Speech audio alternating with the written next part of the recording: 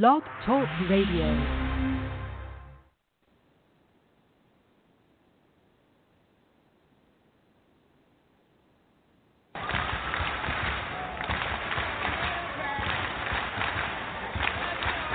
Ladies and gentlemen, Royal Family.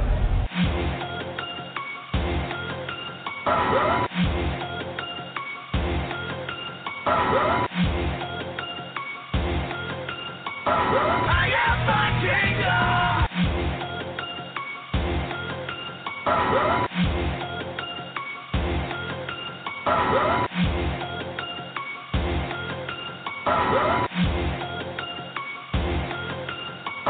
I am my kingdom.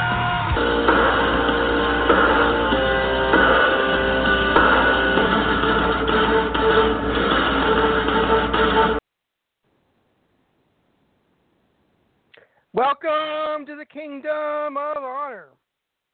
And it's good to be back with you guys again this week. This is your host, Shane Zanman Sabuni, along with my buddy, the Honorable Jeff. Hello. And I didn't tell Jeff I was going to do this, but I'm going to go on a bit of a diatribe here. And Jeff, feel free to chime in here and there when you want to, no problem. I just have a few things I want to say. Okay, before we get to that, I want to address last week and the fact that we didn't do a show.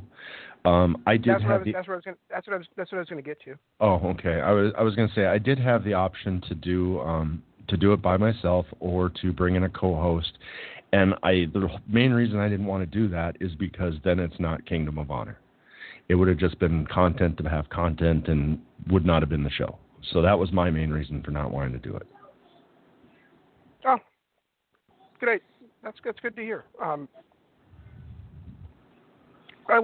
just want to say I'm sorry, everyone, for missing a week.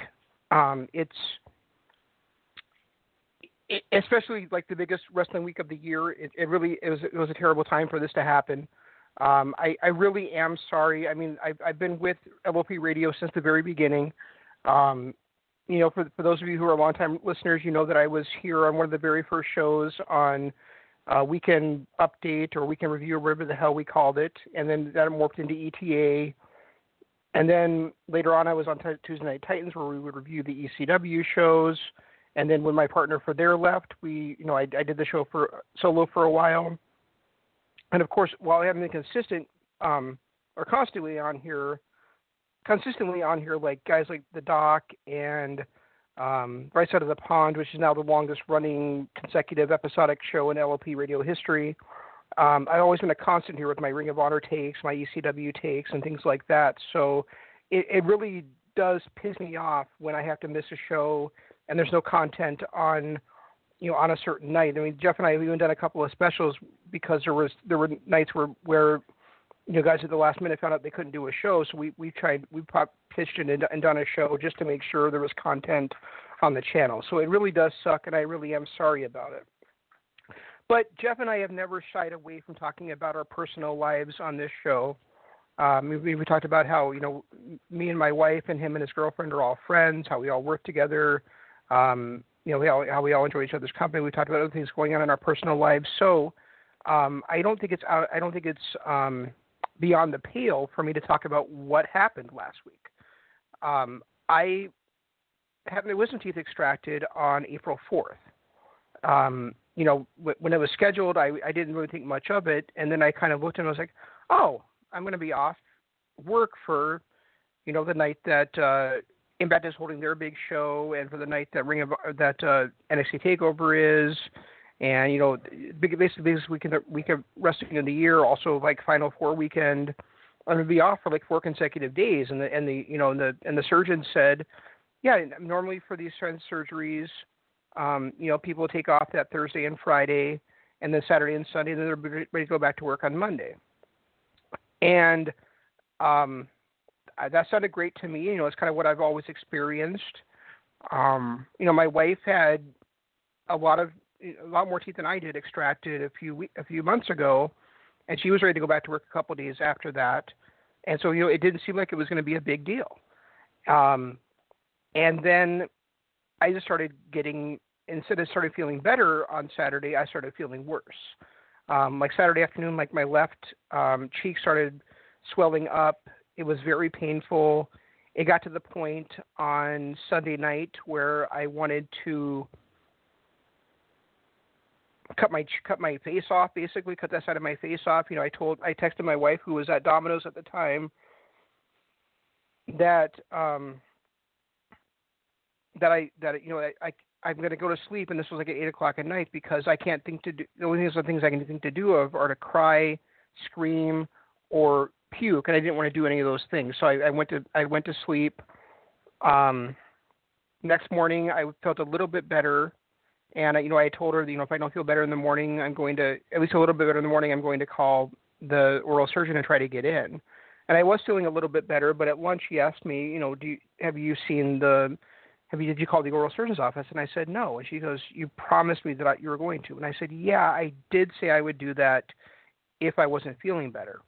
And then she went out to have a cigarette, and I thought about it for a few minutes, and then I was like, well, I'll call them and see what they say. So I called them, I explained what was going on, and I said, so I don't know if I should go in today or give it a couple of days to see how I'm feeling. And she said, well, we're not going to have any doctors in the office the rest of up here the rest of the week. We have one office in Hibbing, which is where Jeff lives, and then one office in Duluth, which is like slightly farther away from us, from me in particular, the opposite direction. And so I was like, okay, well, I'll go in this afternoon, because they were able to squeeze me in. And the oral surgeon told me that I had an infection so bad in my what's called the buccal space that I was on the verge of having to be hospitalized, because it was becoming life-threatening. Where if it had swollen a little bit further down, I could have had my breathing interrupted and things like that. Jeff and I had kind of at that point already kind of decided, because of the pain I was in, we were going to postpone the show until Wednesday. And I really thought I'd still be able to do the show on Wednesday. But it turned out that, I had those couple of days to recover, went in to see the oral surgeon. It was still really bad on my recheck, and it turned out that I also had a dry socket, and they put some stuff in. They numbed my mouth so I would at least not be in pain while that stuff was taking effect.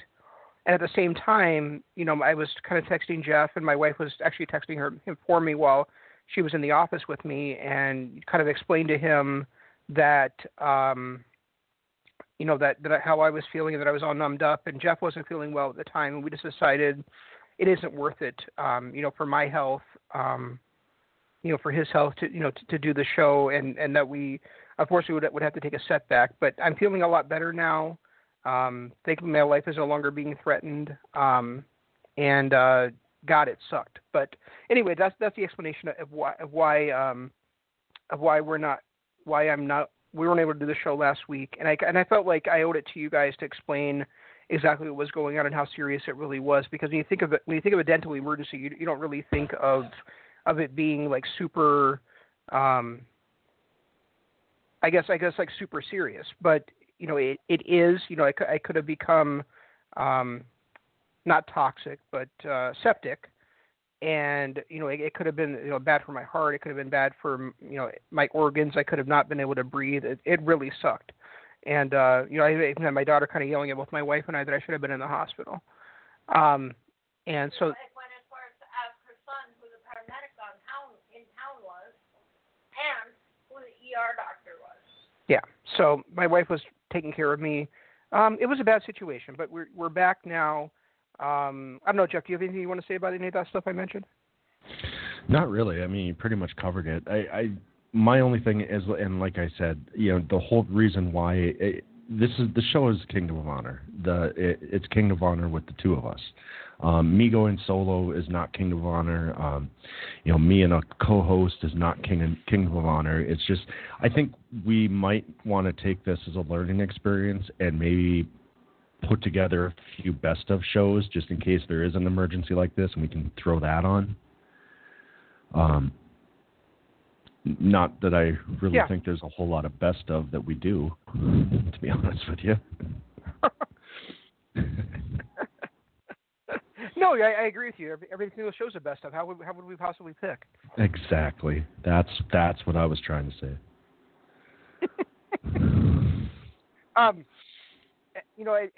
Kind of getting back to like Jeff and I's friendship, like we've been friends pretty much ever since he started working at our place, because I was there quite a while before he was. But when we first started talking about doing a podcast, it wasn't for LOP Radio, because we did like a kind of a pop culture one where we would talk about, of course, wrestling, but we would talk about Star Wars, and we would talk about Marvel, and we would talk about just kind of anything that struck our fancy at the time, really. And we called that show The Realest Guys on the Radio. And for a while, and so after what happened like last weekend, I guess 2 weekends ago now, with Enzo and Cass at Supercard of Honor, I was thinking, God, do I feel like an ass now naming ourselves after those guys? But we loved those guys at the time. They were the hottest act in not just WWE, but all of professional wrestling at that time. Yeah, for quite a while. And then, as things have trickled out, it sounds like they weren't really assholes at Supercard of Honor or U1 Supercard. It was part of a work shoot angle, and now these guys are calling themselves Enzo NZO and Cass XL, and they named the free agents, and they're basically like they're trying to establish themselves as like an indie tag team that'll go anywhere, kind of like the Lucha Bros, or like the Jacksons were for such a long time before they're kind of settled into AEW, of course. So but I guess they're kind of doing that to the Young Bucks. Have kind of been popping up wherever they kind of feel like to kind of promote the brand. So I guess I kind of want to know, Jeff, are you excited to see these guys back together? Are you happy that we're going to get to see more of these guys, or are you just kind of like over it? I don't know if I want to say I'm over it. I think that there is I think that there's a place for these guys. I think they were entertaining, and Enzo is still one of the better talkers on the planet. So it'll be nice to still be able to see him. But I'm not so excited that I could cry or scream, or I don't know. I guess it doesn't really excite me to that point.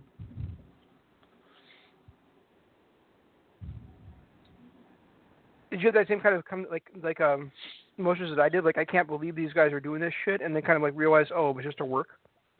Yeah, and see, I'm still like, yeah, I kind of was the same. I mean, I didn't see it live when it was happening. I've been having that much wrestling to watch is kind of hectic, but I did hear about it, went back, and I still thought it was.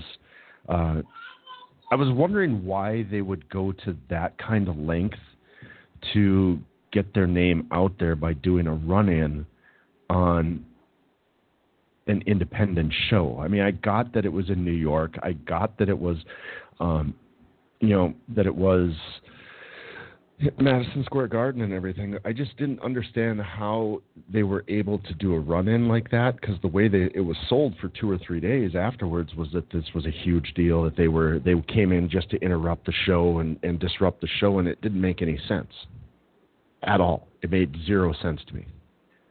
Now looking back at it, I get it. Now that it's a work, it does kind of make sense. It's amazing, especially when you consider you and I are going back and rewatching the Monday Night Wars stuff, that we couldn't pick out that it was a work.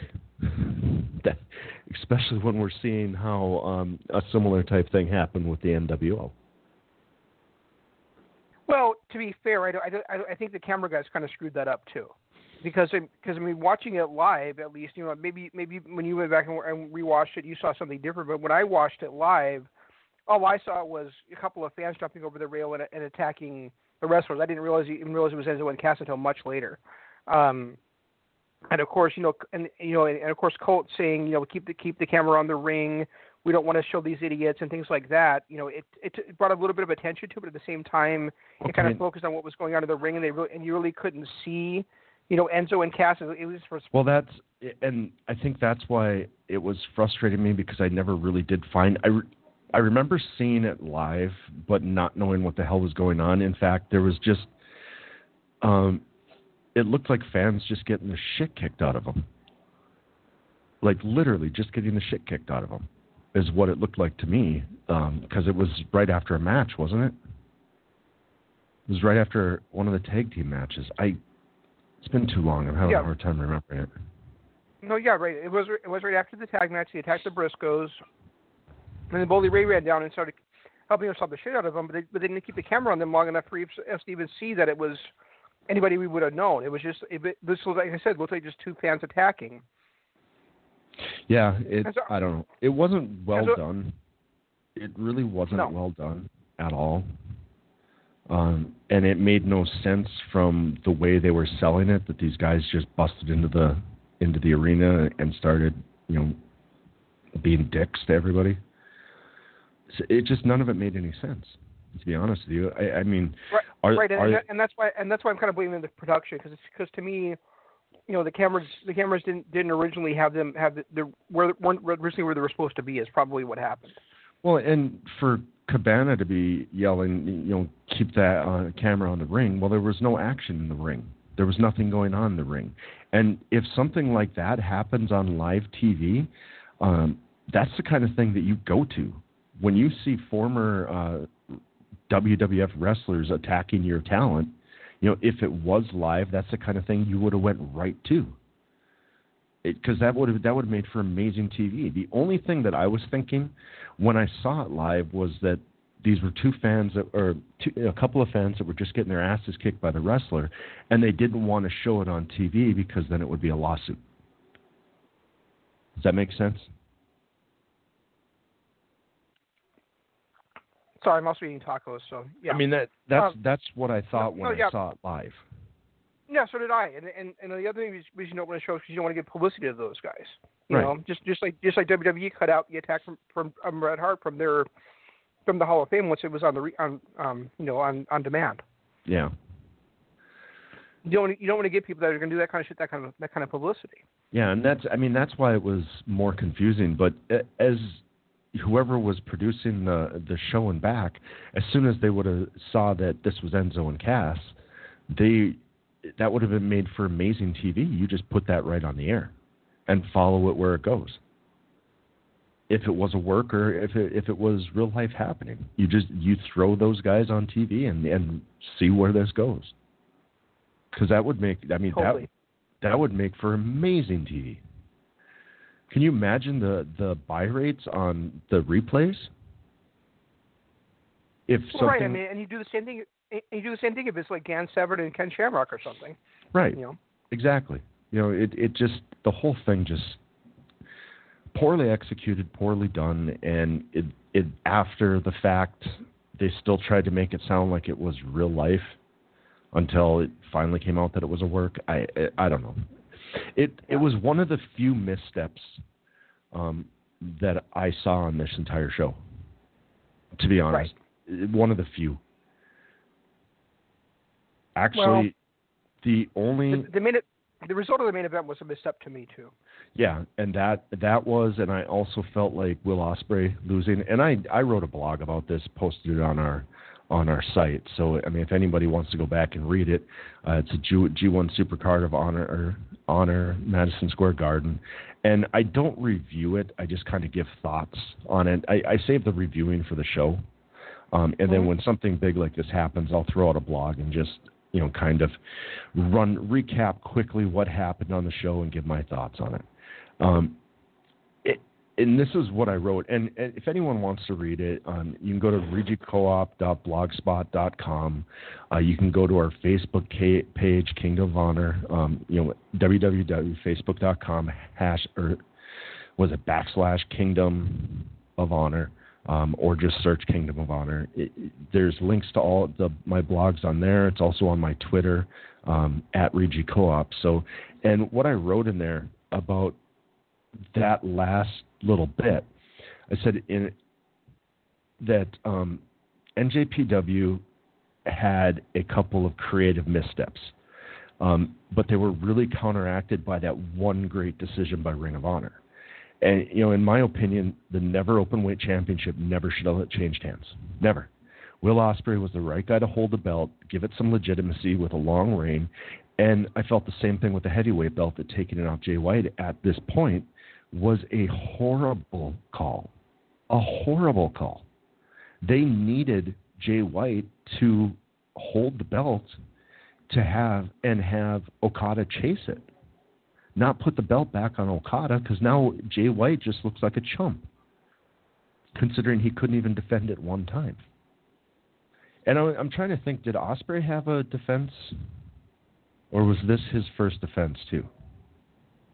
He defended it against Taichi, I believe. Okay, so he at least had one defense, which is something that belt hasn't had in a year and a half. Right. But it's still just such a creative misstep on both of those championships changing hands. Ring of Honor, I thought,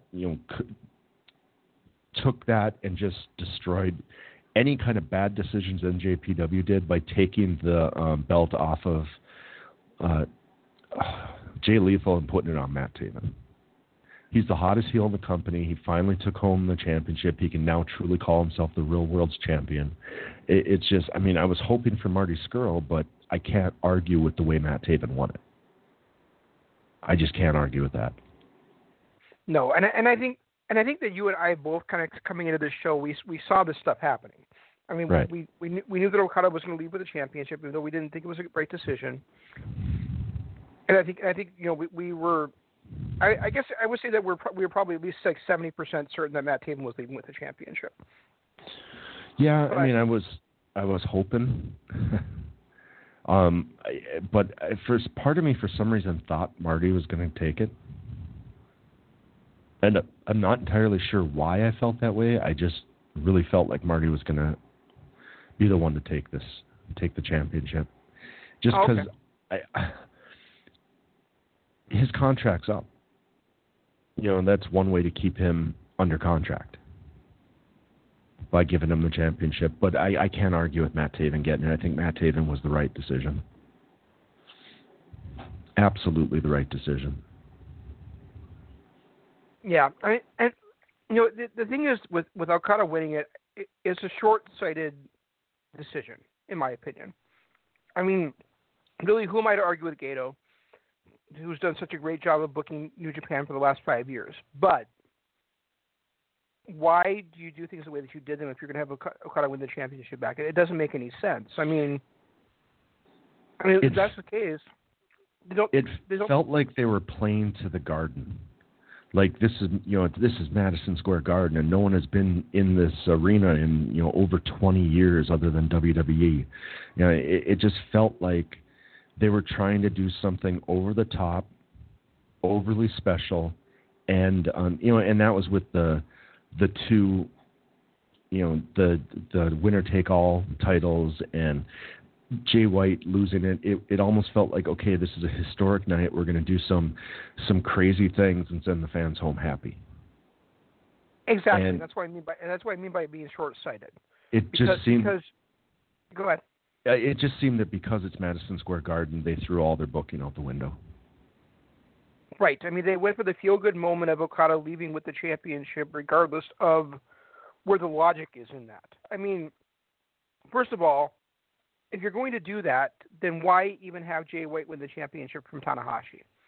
I mean, if you really want to put your best foot forward, you really want to have a feel-good moment at Madison Square Garden, then for the first time on U.S. soil, why not do Tanahashi versus Okada there in the main event? I mean, yes, we've seen it in the main event of Dominion. We've seen it at the main event of Wrestle Kingdom, but this is your first time in Madison Square Garden on the biggest stage you've ever been on in the United States. The biggest stage you've ever been on in the world, because as big as the Tokyo Dome is, as many people as it holds, it still doesn't hold a candle to Madison Square Garden as far as prominence. Nothing does. I mean, Madison Square Garden is the mecca of pro wrestling. So if you want to put on the biggest feud in the last decade, nobody's going to blink an eye at that. I mean, you and I might have been a little bit eye-rolly about it, but at the same time, it's not like people are going to seriously rebel against something like that. Well, and it would have made sense. It would have made sense from a storyline perspective. If Tanahashi had held the belt until this, he would have only had the belt 3 months. He would have had one title defense? Probably. Yeah, so it's not like he would have been, tearing it up with the belt, but it's also, at his age, at his diminished talent level, it's believable that he could defend it one time and move on against his biggest rival, and that's a built-in storyline. This is the ace where it's a built-in storyline that is designed to send the fans home happy with an Okada win. Right, and instead of doing that, what they did was make Jay White's first championship reign a wet popcorn fart. Yeah, they make him look like a chump. He made him look like a chump, and also, what is his catchphrase? Breathe with the switchblade. Right. And how are we supposed to breathe with him if he has no room to breathe? He had no room to spread his wings. He had no room to strut his stuff as the champion. He really had no reign whatsoever to it. He didn't even have his fucking name on the belt when he walked into. He never that championship never had his goddamn name on it. Oh, really? I didn't know that. So how in the world did he even really have a reign as world champion? It's just. I mean, and this is his first title reign, and this is what you're going to do with it. It's exactly what they did to Tetsuya Naito. Well, not even exactly. Tetsuya Naito had at least one successful defense of the championship back in 2016 now, I think. And he's never sniffed the championship again. And now, while I think Jay White will win the title back sooner or later, now, I mean, you've got the top guy in the company really holding the championship.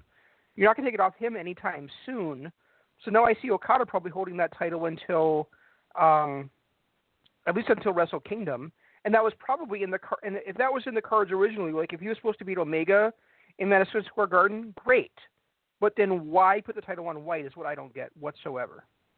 Well, Jay White just took like 5 steps back by Lute dropping the title, and now if they're going to do another lengthy run with Okada, it really does defeat everything that Jay White has done over the last year and a half. He had, that classic at Wrestle Kingdom. He put on a great match with Tanahashi and an amazing match with Ospreay. He came in here, and this was a phenomenal match too. I mean, up until the decision, this was probably one of the better matches that was on this card. And the fact that even the fans recognized that. The last 20 minutes of the match, they were on their feet. There was so much tension and so much great storytelling that this was a great match. I just really disagree with the finish. Completely agreed. And really at this point, they're left with 2 options. Number one is, like I said, having Okada hold the championship until like Wrestle Kingdom, and then basically, like you said, it kind of erases everything what Jay White has done. Or number 2, they have Okada drop the title quickly, and then they've made their top championship a hot potato for this year because this will already be the 3rd title change in 2019, and we're only in April.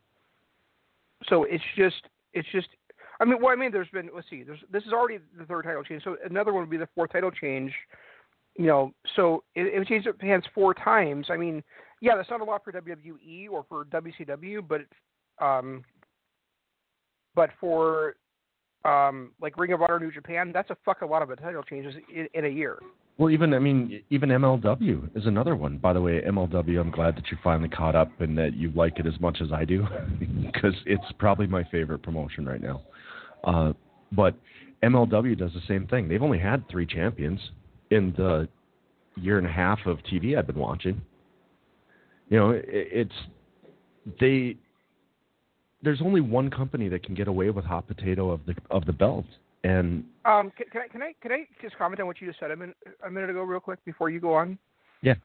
MLW's had 2 champions. 3. They've had 3 belt holders, but really only Tom Lawler and Low Ki have carried themselves as champions. Well, yeah, and I mean Shane Strickland was only a champion for a heartbeat before he lost it to Low Ki, and then Low Ki carried it for 7-8 months, and now Tom Lawler has it. And the time that he did hold the title, he didn't take it seriously. No, so I can't consider him the champion of anything. Yeah, that makes sense. I guess I can see it from there. I'm not a fan of the hot potato of the belt. We've had it now for almost 2 full years with the Never Championship, and now we're going to get it here with the heavyweight belt. It just doesn't feel right. I will say they came to play in this show. They tried to make this a WrestleMania type big deal with all of the over-the-top entrances, the title changes, the surprise returns, surprise debuts, and I still am not really sure what PCO was trying to accomplish during his entrance, but it definitely was an over-the-top entrance. GOD with the new music or the new entrance video was kind of cool. I thought the debuting faction Allure was a phenomenal time and spot for that, and to get Velvet Sky and Angelina Love, who to me still has the greatest female faction of all time, to have them in another female faction in Ring of Honor, I think is a great thing. And that dude, if you have Velvet Sky on a professional wrestling show doing her beautiful people entrance into the ring, like where she shakes her ass on the ropes, right. I'm a happy guy. I'm a happy guy. Well, and then that triple threat for the junior championship, that was just an amazing match as well. I thought all 3 of those guys really came and put on a great match. The 6-man tag street fight, whatever thing that Bully Ray and Flip Gordon and it was overbooked to the point where it was just confusing as hell as to what was going on, but it was still a really good match, a really fun match. I thought there was very few missteps on this entire program, even to the point where we had Great Muta making his debut in Madison Square Garden. Did you see that Battle Royal at all? I did, yeah. Sorry, I was on mute and I didn't realize it. With both Liger making his retirement tour and then pulling out Great Muta, I thought that was an amazing feel-good moment when Muta walked out there. Yeah. And I was like watching it, and I'm like, and I was like, wait a minute, Kenny King did not get eliminated. I was watching. I'm like, they're saying that there's only 2 guys left, but that's not true. Kenny King never got eliminated. I kind of wish Kenny would have let them let Liger and Muta just go for a little bit before he came in to do the eliminations, because I was really pumped to see that. Yeah, everybody does, Jeff, and that's why he did it the way he did. I know, and that's what pisses me off. It was a great heel move. It's now why I hate him. I hate him. At least they gave the belt back to Kelly Klein. That was a good decision. I thought Ring of Honor hit every high note on this. I don't think Ring of Honor made one bad decision this entire card. NJPW had a couple of... Oh, they put the GOD titles on, or the titles on GOD. Was that them, or was that it? Because was that a trade-off for putting the Never on Jeff Cobb? That's fair.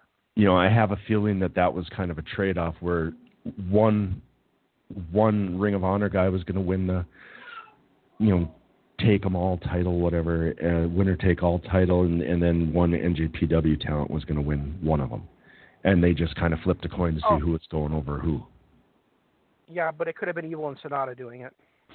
Yeah, it could have been, but GOD is somebody in Bullet Club has to have some authority now that Jay White lost his belt. And Bullet Soldier lost his belt. That's right, yeah. So they're the only ones that have any belts. Yeah, and actually, that was I think like a match that you and I were basically lockstep in, that Ishimori was going to win that one, and I ain't mad at the result of that whatsoever. I mean, seeing Dragon Lee leave with that championship, especially how close he is with Takahashi and stuff, I'm very happy he left with that championship. Well, and not just that, but the fact that they put it on a AAA guy. Right. CMLL. No, I thought Dragon Lee was AAA. No, they're working with the CMLL, not AAA. I know that. That's why I was confused why he was winning it, because I got to look it up. I'm pretty sure that he is CMLL, or that he's AAA. Because I was shocked that, or the announcer said something that maybe came out. Yeah, he's currently working for CMLL. That must have been a mix-up by the announcers then, because I remember somebody saying something about AAA with him. Regardless, it was kind of a cool move to put him on, to put it on somebody that's not NJPW or Ring of Honor. Not NJPW, not Ring of Honor, not American, not British, not Japanese. Right. Yeah, I mean, it was an interesting move. It was a great match. I loved the Dragon Lee Bandito thing at the end of it. I didn't realize that Bandito was Rush's little brother. I thought they said Dragon Lee was Rush's little brother. Did they? One of them was Rush's little brother. Regardless, either way, I was surprised. I totally agree. Yep, you're right. Dragon Lee is Rush's little brother. Regardless, I was shocked when I heard that one of these guys was his little brother. Oh, speaking of Rush, what did you think of what he did to your guy? The 3.5-second match. It served its purpose. We finally got Dalton Castle to flip out, turn heel at the expense of the boys. So maybe he's going to go with a darker type character now going forward, and not rely so much on the over-the-top, flamboyant stuff with the boys that he's done for so long. Here's my feelings about it, and it's very similar to my feelings about what happened with Seth Rollins and Brock Lesnar at WrestleMania. I thought those two guys could have a great match against each other. You don't even want to get me started on that one. But at the same time, I thought that it fit the story, and a super show like this sometimes needs something like that. I mean, I was pissed when I went to WrestleMania 25 and JBL ended up getting beat back quickly by Rey Mysterio. So I can totally understand if people are a fan of Rush or a fan of, well, Rush especially, because Dalton Castle had his moment right after the match. But, if a fan of either of those guys and they wanted to see them, battle for 12, 15 minutes and get a great match in, why they'd be upset if that's, one of the main reasons why they went to the show. It's not because people bought the fucking show, before anything was announced. But I could understand that. At the same time, it fit the story. The match, the show needed a match like that, and we're going to see this match again in the future. So no harm, no foul there. And we got to see Dalton Castle finally make his turn. So I mean, I think with those four things all together, forming a good that match has a great table to stand on. Yeah, I agree. I thought it was. I really thought it was well done. It accomplished what it was supposed to do. And I don't think that Dalton Castle would have flipped the way he did had he done a 20-minute match and then lost at the last minute. The fact that he finally reached his breaking point by literally just getting his ass kicked is what is probably the best storytelling that they told throughout the majority of this card. Because it was wrapping up a story that we had been waiting for months to see finally come true. Yeah, I mean, pretty much since Final Battle. And you did bring this up, so I'm just going to touch on it briefly. I was going to say because I really do. Now I want to get you started on it. So I get started on it. I'm so. It's and I don't know why it angers me. I think it's just because it slams home the reason why we've given up on that programming period, regardless of what the talent they have is, because and I said it before, like last week when we were previewing it, that was going to be the opening match, and it made no sense to me from a storyline perspective, because what was the point of Seth Rollins winning the Royal Rumble? You win the Royal Rumble to get a guaranteed main event spot at WrestleMania. And he's the curtain jerker. So that kind of pissed me off to begin with. And then the fact that it was just an embarrassing ass kicking that turned into 3 curb stomps to win the belt for Seth Rollins, it makes no sense to me. But it is amazing that on WrestleMania weekend, the worst show of the weekend was WrestleMania. Why does that amaze you? It's been happening for years, dude. Well, I guess I've never watched other shows during WrestleMania weekend, so I didn't know. And the only reason I watched this one was because my oldest son was up. So. Well, and the thing is, though, that NXT TakeOver's been better than WrestleMania the last several years. You know. Yeah, that's true. WrestleMania has gotten to the point where you could make a great WrestleMania out of. Most of them have been like the last 4 years, but you can't. But taking it as a whole, it's not a great show. There were a couple. I love the way they booked it. I really did. You and I are going to disagree on this because if we're going to take this as being fans, and LP Radio is the greatest fan-driven wrestling podcast network in existence. Well, and let's face it, we're not insiders. We don't have any knowledge or friends on the inside or anything like that. We're just two Uber fans that immerse ourselves in this. Right. And so if we're going to take it as fans, we're going to take it at face value. It made perfect sense from the character of all those guys what happened. That the match wasn't scheduled to be the first one up. That Brock Lesnar was pissed off that he wasn't going to go on last at WrestleMania for once. That Paul Heyman would fuel that anger of him into getting him to do something like this. That Paul Heyman would use that to be strategic and try to neutralize a threat by taking away the timing the same way Matt Taven tried to do to Jay Lethal a couple of pay-per-views ago. That Seth Rollins would say, fuck it, I'm ending the beast right now, and go out there and try to slay him. And that he would keep getting up, trying to get it. And that the Architect would go back to being the Architect for a split second, would watch where the referee was, wait till that moment to throw Lesnar into him and hit the low blow, and then finish him off with 3 straight curb stomps. Okay, and seriously, I understand that as a critic, you can be critical of what happened, for want of a better word, but it really did fit all those guys' characters perfectly. So, in my opinion, it was perfectly judged for that matter. Plus, it gave some great spacing between the other 2 big title matches on the card. Yeah, to me it felt like to have Seth Rollins finally. You've got the little guy who comes in after we saw Daniel Bryan and AJ Styles and Finn Balor do it. You finally got Seth Rollins who comes in and slays the Beast, and it looked like he just got that one lucky shot and got the win that way. It reminded me more of his first title win when he won the WWE title in 2014, or was it 15? I can't remember. 15.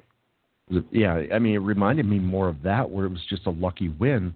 I would have rather have seen him come back from that ass kicking that he got, like Balor. Wait! A lucky win? He squashed Lesnar, dude. He didn't squash him. He got a lucky low blow to a guy he beat Brock fucking Lesnar in a minute and a half. How was that not a squash? He got a lucky... That's just like what fucking Goldberg did to Lesnar. Yeah, I didn't say that was good either. They both squashed the most dominant WWE champion in the last since fucking Hogan. Was it really a squash, or was it a lucky hit on a guy who clearly has the biggest balls in America? Because I've been hitting the nuts before. I'm not rolling around on the ground grabbing my crotch for 3 hours like Brock was. Well, you do that on a regular basis, whether you get kicked in the nuts or not. Well, yeah, but I'm just saying, that's not my... he's got to have the biggest balls in the world. He sold that nut shot longer than I've ever seen anybody do that. It wasn't, though. That's the thing. It wasn't a lucky shot. If you watch the match, he was up in the F5. He saw where the referee was. He made the smart counter, knowing that he was going to throw Lesnar into the referee, and that would open him up to do the low blow to him. It was not a lucky shot. It was a strategic shot by the architect. I'm just going to have to disagree on that. I don't know. You can disagree all you want. You disagree with me all the time because you like to be wrong so often. But but in this case, if you go back go back and take the 5 minutes to go back and rewatch the match, Jeff, and you'll see what I'm talking about.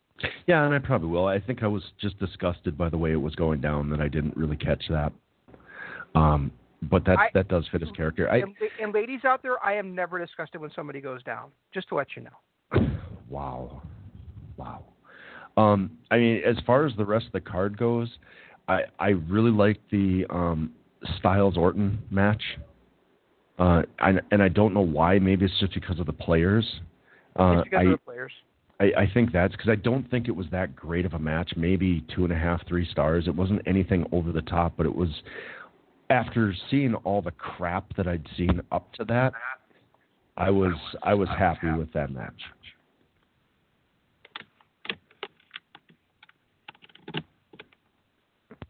Sorry, my headphone. I had to put headphone on plug for a minute. Sorry about that. All right, so here's the thing: is that I think that you underrate. Because I had asked you the next day for spoiler-free match ratings, and you had given that 3.5 stars, and you had given the Kofi Daniel Bryan match 5 stars. That was amazing. I love that match. And I think you overrated both those matches by 0.5 star. So it's possible, but you know how my ratings are. I always take in storyline. I always take in other things than just the match. So a good storyline and a great finish with the first ever African American WWE champion, that's going to easily jump my rating up 0.5 star to a full star. Have you never heard of The Rock before? The Rock is Samoan. He's not African American. He's half and half. Was Barack Obama not the first black president? Because Barack Obama is half white and half black, but he's still considered to be the first black president. What Kofi Kingston was, though, was the first black man to win his first championship at WrestleMania, and also the only black man to ever leave WrestleMania as the champion. And technically the only black man to ever win it. No, he's not. The Rock is Samoan. The Rock is half Samoan, half black. He's Samoan. Okay, so he identifies as a Samoan. So we've never had a black president then. That's different. Obama identifies as black. No, it's not. The Rock identifies as Samoan. Is The Rock half black? Yes, he is, but he identifies. Is Barack Obama half white? It's who they identify. Is Barack Obama half white? From what you're telling me, yeah, I guess I never paid that close of attention. The reality is what do they identify as? The Rock doesn't identify it. It's not, because in this country, Jeff, by all of our historical relevance has never been about what do people identify as. It has been, if you have any black blood in you, you're black. So, therefore... Have you been under a rock the last year and a half? That's all everything is now, is about what people identify with. That's what the whole transgender thing is about. That's what the world revolves around, is what people identify with now. Not, they've got half a penis and 2 boobs, so we're going to call them a transvestite. It's what they identify as. The Rock is the first black WWE champion. But Kofi Kingston is still historic because he won it at WrestleMania, and he's the only black man to ever leave WrestleMania as the champion. So, I've been noticing those last couple of weeks there have been a few influences from 83 Weeks on this show, because you and I tend to argue a little bit more lately than we have been in the past. Fuck you, motherfucker. Every time he says that, I start laughing. When he pulls back from the microphone and starts screaming, "You motherfucker! It was daylight out." I know. I thought about doing like one of the Conrad things earlier, like we're gonna talk about G1 Supercard. Yeah, I'm enjoying that show. I really am. Yeah, and I love What Happened When too. I think Tony Schiavone's a funny motherfucker. I haven't really gotten into that. I listened to half of an episode one time, and maybe it was just a bad episode because I didn't really get too much into it. Maybe I'll go back after I finish 83 Weeks. I don't. Where are you at on 83 Weeks? Let me look at my thing. I think I just listened to the Sting 1996 episode. Okay, yeah, then I'm still behind you because I'm on the Bash at the Beach '98. Yeah, you'll catch up to me because I'm kind of listening to like 2 episodes of What Happened When and then 1 episode of 83 Weeks just to kind of try to get them both around the same spot since What Happened When started like about a year and a half prior to 83 Weeks.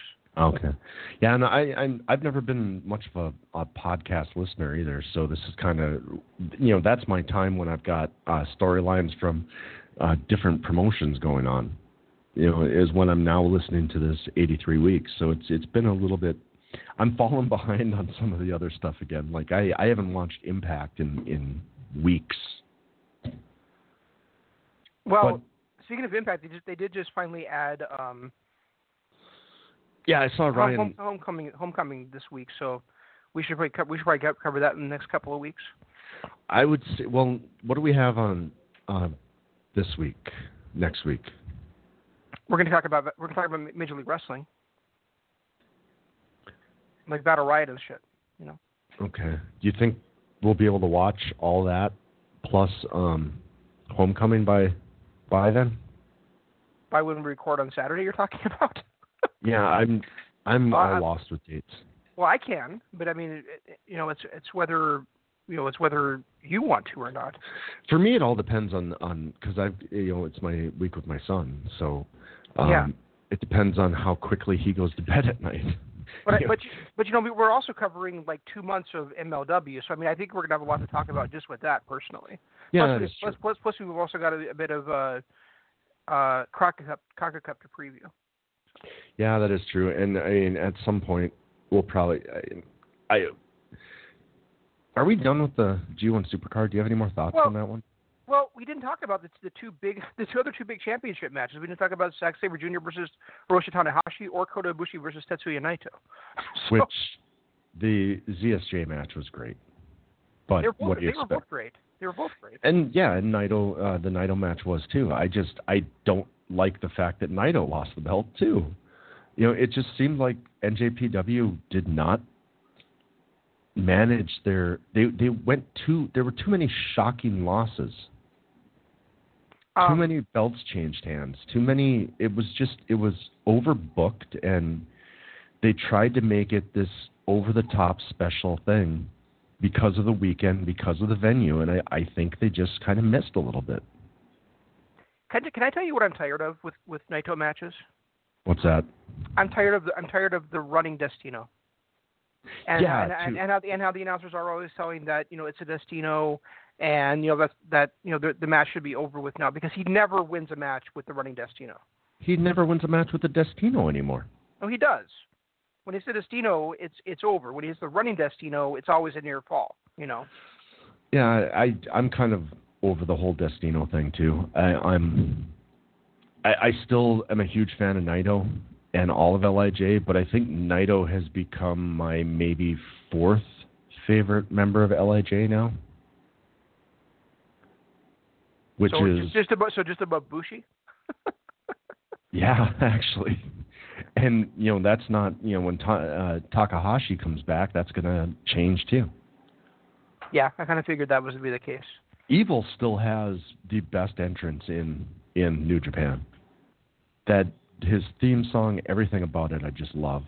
Sonata is just a freak of nature, and Shingo. Right.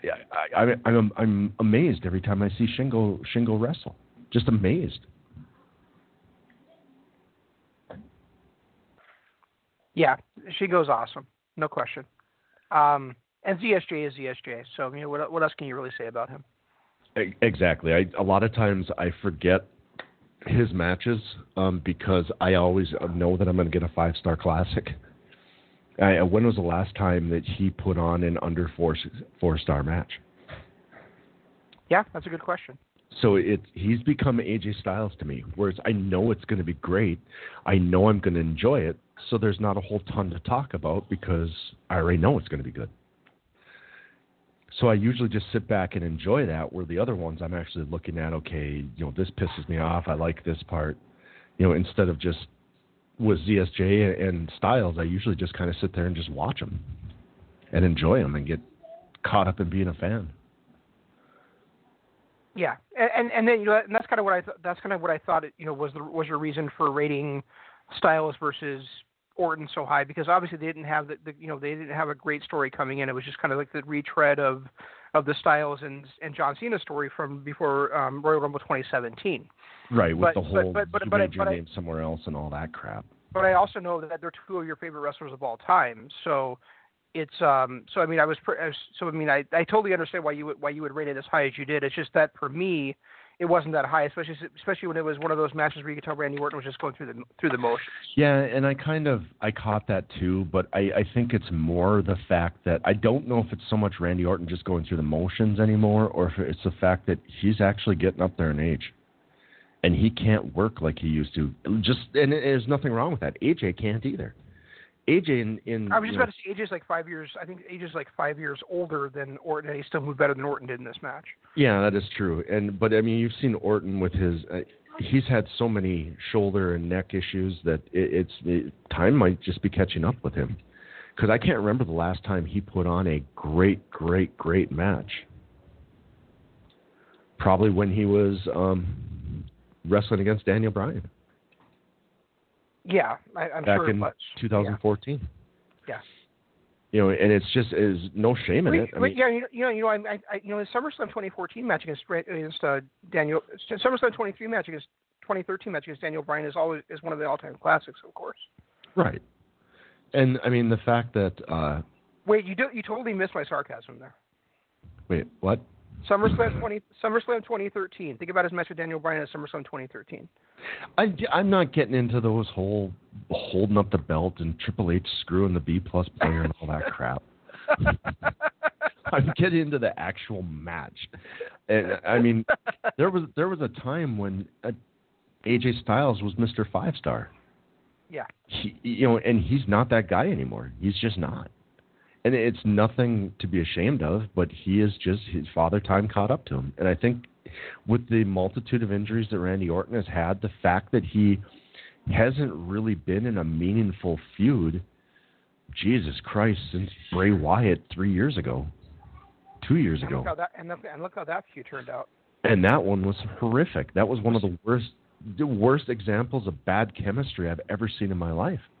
Oh, and it did so much for both guys' careers, too. Exactly. It just, and that was probably the last real feud Randy Orton was in. I think so. Because right after that he had the world title feud against Jinder Mahal. Yeah, that's not a feud. That's a 3-month stretch of wrestling that I'm going to never think of again. I don't even acknowledge that happened.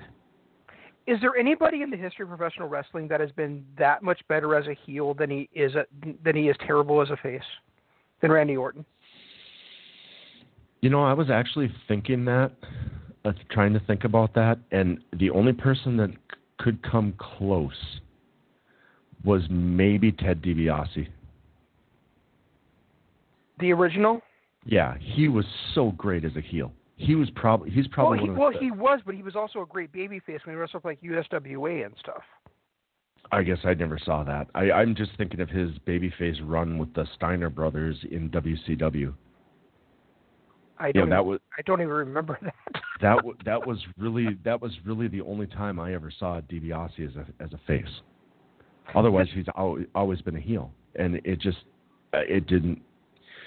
He's the only other person, because I was actually thinking about that a couple of days ago, and he is the only person that I could think of that even comes close to, top of mind. Right. I mean, people talk about Edge, about how Edge is so much better as a heel than he is as a babyface, but I personally never felt that way. Number he was one, great as a babyface, and number two, he was great as a babyface also when he was with Christian. Right. So I mean, it isn't like he doesn't have the chops to do it. And of course, the other one people always bring up as such a great heel and kind of did not work as a babyface was Flair. But Flair really was a heel for such a long time that he was kind of like Bizarro Batman. I just thought. If you watch The Dark Knight, Dark Knight, he talks about you're if you live long enough as a hero, you see yourself become a villain. Well, Flair's the exact opposite. He was a villain for such a long time, and so great at it for such a long time that he became pretty much like a forever babyface, no matter what he did in a heelish manner. Yeah, so. and that's true. But that also brought up somebody else, Miz. Terrible as a face. Yeah. Horrible as a face. You're right. Even now with his feud with Shane McMahon, it should have been him turning heel, not McMahon, because he is not a good babyface. Well, I guess I'm kind of willing to see how it goes now with him as a babyface, because we really haven't seen him as a babyface for years and years and years. Thank God, because when he was before, it was brutal. It was some unwatchable, just terrible. The Miz is great when the Miz has a microphone in front of his face and he can tear everybody down. That's when the Miz is at his best. And when he's a babyface, he just doesn't hit on those kind of marks. I think Jericho is another one that was kind of like that. He's so much better as a heel. When he's a babyface, he's just kind of comedy relief. I think he's had some really great babyface moments over the years, but I do agree that at least at the top level, he's better as a monster heel than he is as a big time as a main event babyface. But I think he's really good as a mid card baby. I think still my all-time favorite moment was when he turned on The Rock. When he and The Rock were friends because they were constantly making fun of Stephanie, and The Rock was talking to him in the middle of the ring, and all he did was put his hand up in The Rock's face. That was still the most intense moment I've ever seen somebody do, and so subtly do a heel turn like that. That's one of those moments that just will always stick out in my mind. You know what my favorite? Now that you mentioned that, I guess you know what one of my favorite heel promos of all time is? When Eddie Guerrero came down to the ring with Rey Mysterio's mask, didn't say a word, and just stomped the mask into the ground while the crowd booed him, and then just walked away. He also, when he came back from his injury, I don't know if you remember when the Radicals debuted, he missed that frog splash and blew out his elbow. Okay. In their first match in WWF, and he was gone for 6 or 7 months, and I've never seen anybody come out to a huge pop like that, because that's what happens when returning people come back. No matter how big of an asshole they were, how much everyone hated them, when they're gone for a while and they come back, they always come back to cheers. But Eddie Guerrero got on the microphone and cut just this horrific heel promo that got everybody booing him by the end of that promo. That is another one of those moments that is just like that, to see that kind of talent on display. Mm-hmm. People are going over the top, everything they can to cheer for this guy, and he became a heel. He came back and was a heel, and a good one. Yeah, he was. He was so good. So good. But he was another one that was so good as a heel that he really couldn't stay heel very long. Oh, yeah, he couldn't stay face very long. But he did have a couple of really memorable face runs. Yeah. Especially his tag team with Chavo. Yeah, that just went on forever and ever and ever, though. Yeah, but it was still quality. I mean, it was still good. It was a different side of Eddie Guerrero that, Jericho. When I look back at Jericho's life as a face, I honestly don't have any moments that really stick out. Yeah, that's fair. But I mean, you don't have any moments that stick out as being terrible ones either. Whereas Randy Orton has just always been like a bland, he's pretty not, boy babyface. If he's not kicking somebody in the head, he's just not. He's hard to watch. He is. So really hard. Let's take a quick break, and then we'll come back and we'll talk about, I guess, TakeOver. We haven't talked about anything about TakeOver yet.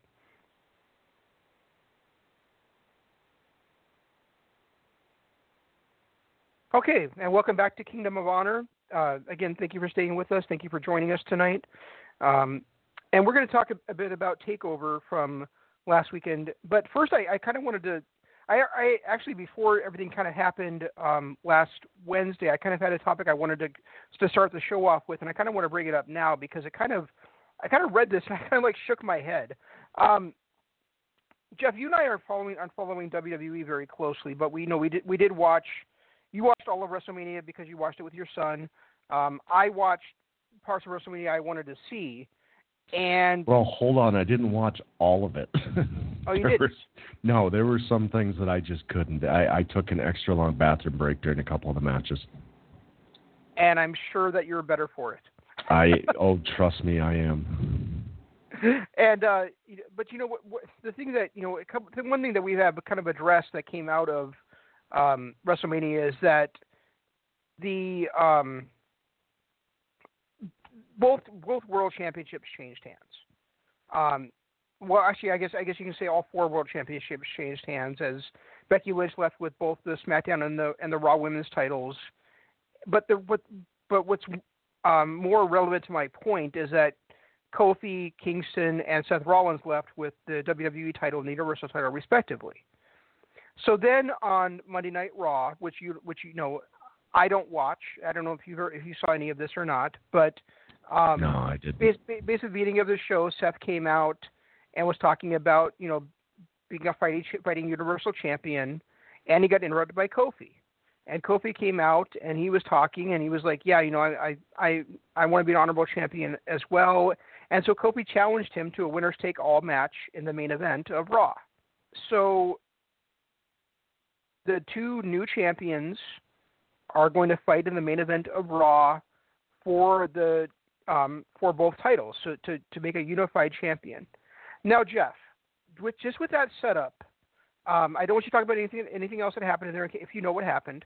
Just with that setup, if you were watching that live on Raw or you were in the arena, would you have expected that match to end cleanly? No, absolutely not. Right.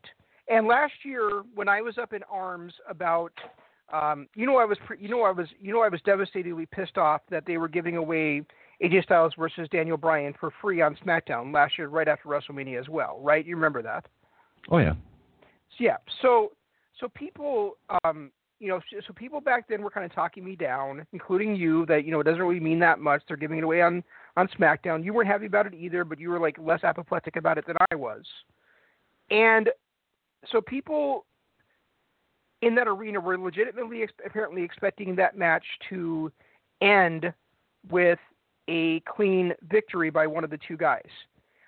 In a match, again, for both fucking world championships that had not been promoted beforehand whatsoever, with no storyline, no feud, and still an obvious brand fucking split. Not only that, but when the people that interfered in the match, those who were smart enough to realize, this is probably going to end in some kind of schmoz, when the people that interfered in the match were not the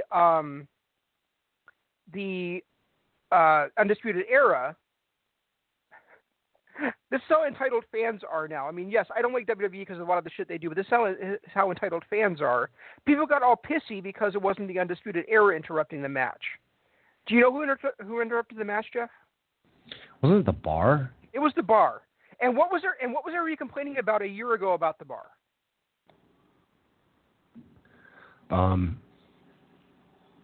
Okay, I'll refresh your memory since you don't remember. Well, yeah, because I haven't been watching the show that much. Well, yeah, but pay-per-views here and there, but right. But a year ago, you and I couldn't believe that they were drafted to SmackDown in the Superstar Shakeup, and they didn't show up on SmackDown for like 3 months because the writers, quote unquote, had nothing for them. So here we are, the night after WrestleMania, and they're getting in the ring and mixing it up in a tag team match.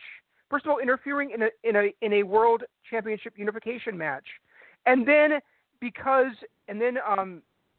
teaming up as a result of this in a Teddy Long special with the Bar taking on the World Champion and the U.S. and the Universal Champion in the main event of Monday Night Raw. They're in there rubbing shoulders with 2 World Champions at the same time, a fucking year after the writers had nothing for them, and people are up in arms about it. I fucking hate professional wrestling fans sometimes. Sometimes? Yeah, I mean, especially WWE fans. I don't have a problem with most wrestling fans. I have a problem with the wrestling fans that don't appreciate what they have in front of them. Right. Yeah, it sucked that they didn't have anything for, for the bar a year ago. It sucked that they tried to convince us that these two were best friends, finally teaming together. But when you have that kind of greatness just happening in front of you for free, just roll with it. Right. And think about the fact that these guys who people, you and I, but also lots and lots of wrestling fans couldn't believe were not on their screens for such a long time. And in fact, Steve used to bring it up all the time on the late shift, which was the show that used to air in this slot. Where the fuck are the bar? Like every week, where the fuck are the bar?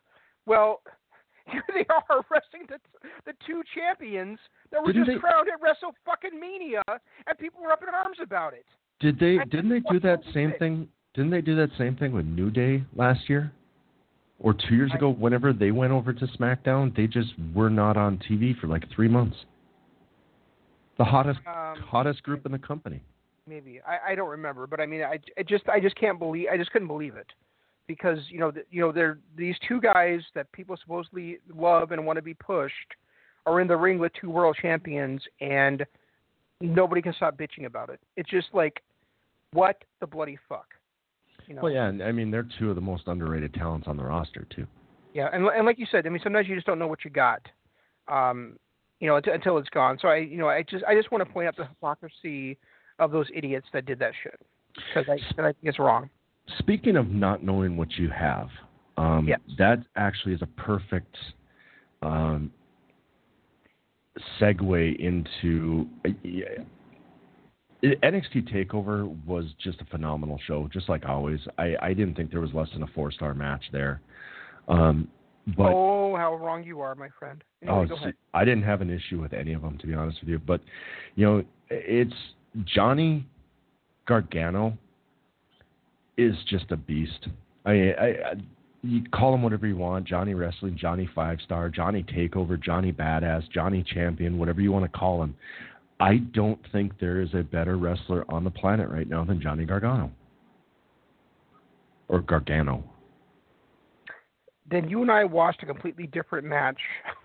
Oh, see, I absolutely loved that match. I thought every part of it, and normally with the Undisputed Era coming in and interfering, and then the finisher kick out of the last shot and all that stuff, I would have been up in arms about, but it fits Johnny's character so well that never give up the heart of a champion type character that he has, that it was perfect. It was perfectly done, I thought.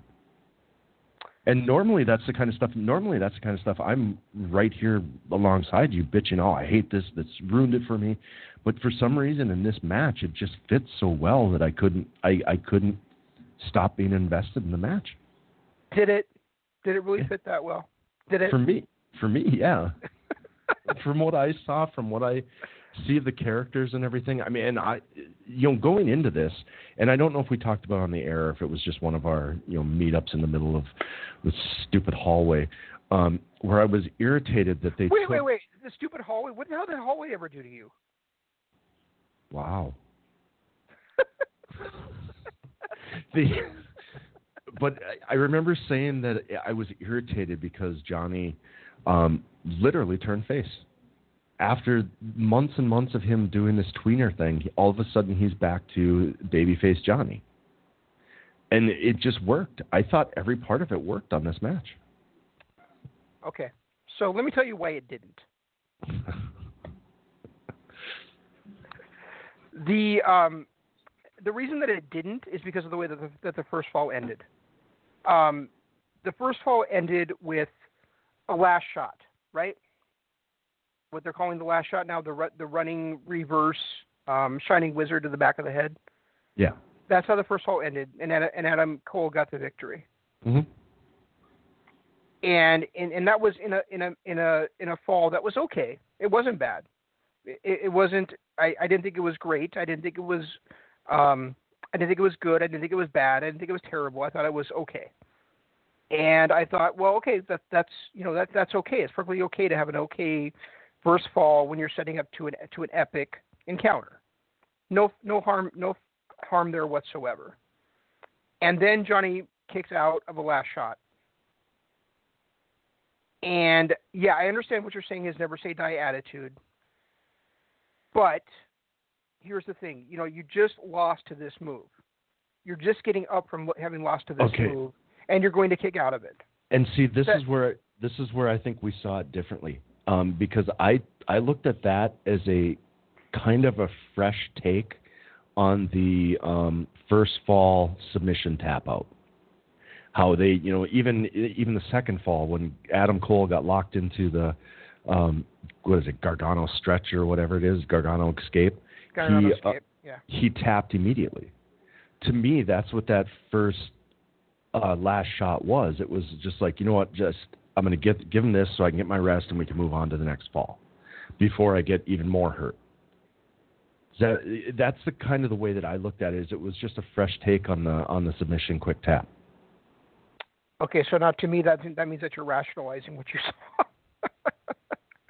I mean, I'm not saying that you are for sure, but I mean that's what I take that as a bit of a rationalization. Oh no, I mean at the time I didn't, but then when I looked back at it, especially in the final fall, it kind of hit me that made perfect storyline sense. That he would take the quick early fall in order to have it later. Because let's face it, the last shot is not. But that's completely against the character of Johnny Gargano. I mean, it truly is. He's always fighting. He's always trying to win. He's not just going to give up something like that. But see, he wasn't. It was that giving it up for the greater good. No, I don't think he would do that. I mean, well, yeah, but if you think about it, throughout the entire match, there was a lot of Mauro Ranallo and Nigel were talking a lot about how much he's learned from Ciampa, and how he incorporated a couple of different Ciampa moves into the match. So it's not, and especially when the last 5-6 months we've seen this different side of Johnny Gargano, where he's been, doing whatever he can to win. So it doesn't fit the uber babyface Johnny Gargano never die attitude, but it does fit with what the story has been for the last 6 months with his semi-tweener turn and his teaming up with Ciampa and, even double-crossing Ciampa 2 weeks ago on NXT, or 2 weeks before on NXT TV. That's not something that Johnny would have done.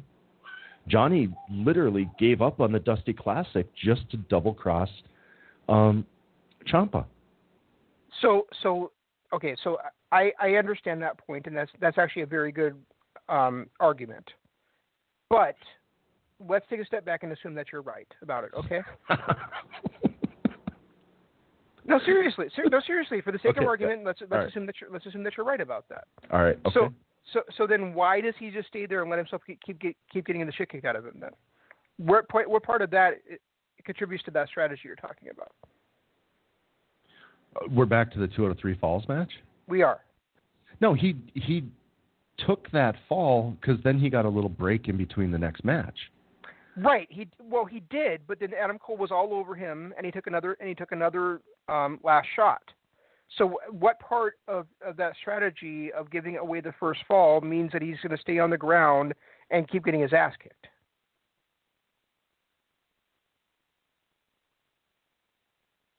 I'll let you think about that one first. I'm just trying to. And then I will move on to say that that being said, I still think this fall was the best part of the entire match. I thought the second fall was incredible. I thought it was back and forth. I thought it was fantastic. I thought the right guy won the first fall. I thought the right guy won the second fall. I even think the right guy won the third fall. Here's where it falls apart for me. Everything they did in that third fall made Johnny Gargano look like he could not ever be beaten by anybody ever. He could have like Godzilla and King Kong attacking him, and he's ever going to lose another match.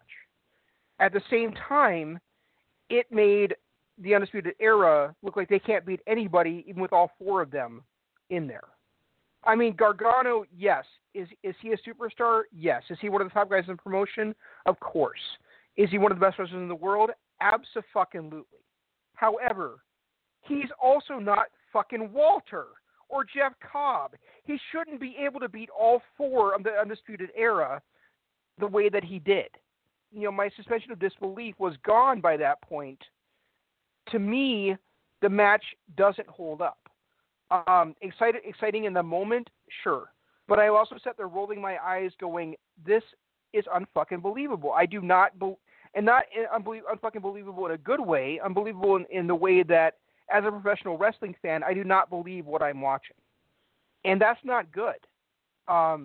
You know, maybe you obviously had a different opinion than I did about that, and that's great. I'm glad that it worked for you, but it didn't work for me at all because of that, because I can't look back at this now and say, you know, Johnny Gargano is a world beater. I look back at this and go, so Johnny Gargano, that little guy, really was able to beat the entire Undisputed Era. And it kind of leads into what you said about the last TakeOver main event with Ciampa defending against was it Aleister Black? It was Aleister Black. And how your buddy that you live with, I don't know if you still live with him or not, but I know you, at the time you did, said, okay, he just got dropped on his head 3 times. How is he still kicking out? At some point, things stretch believability. And to me, watching Johnny Gargano, who's, you know, a $185, dominate four guys that are all former world champions,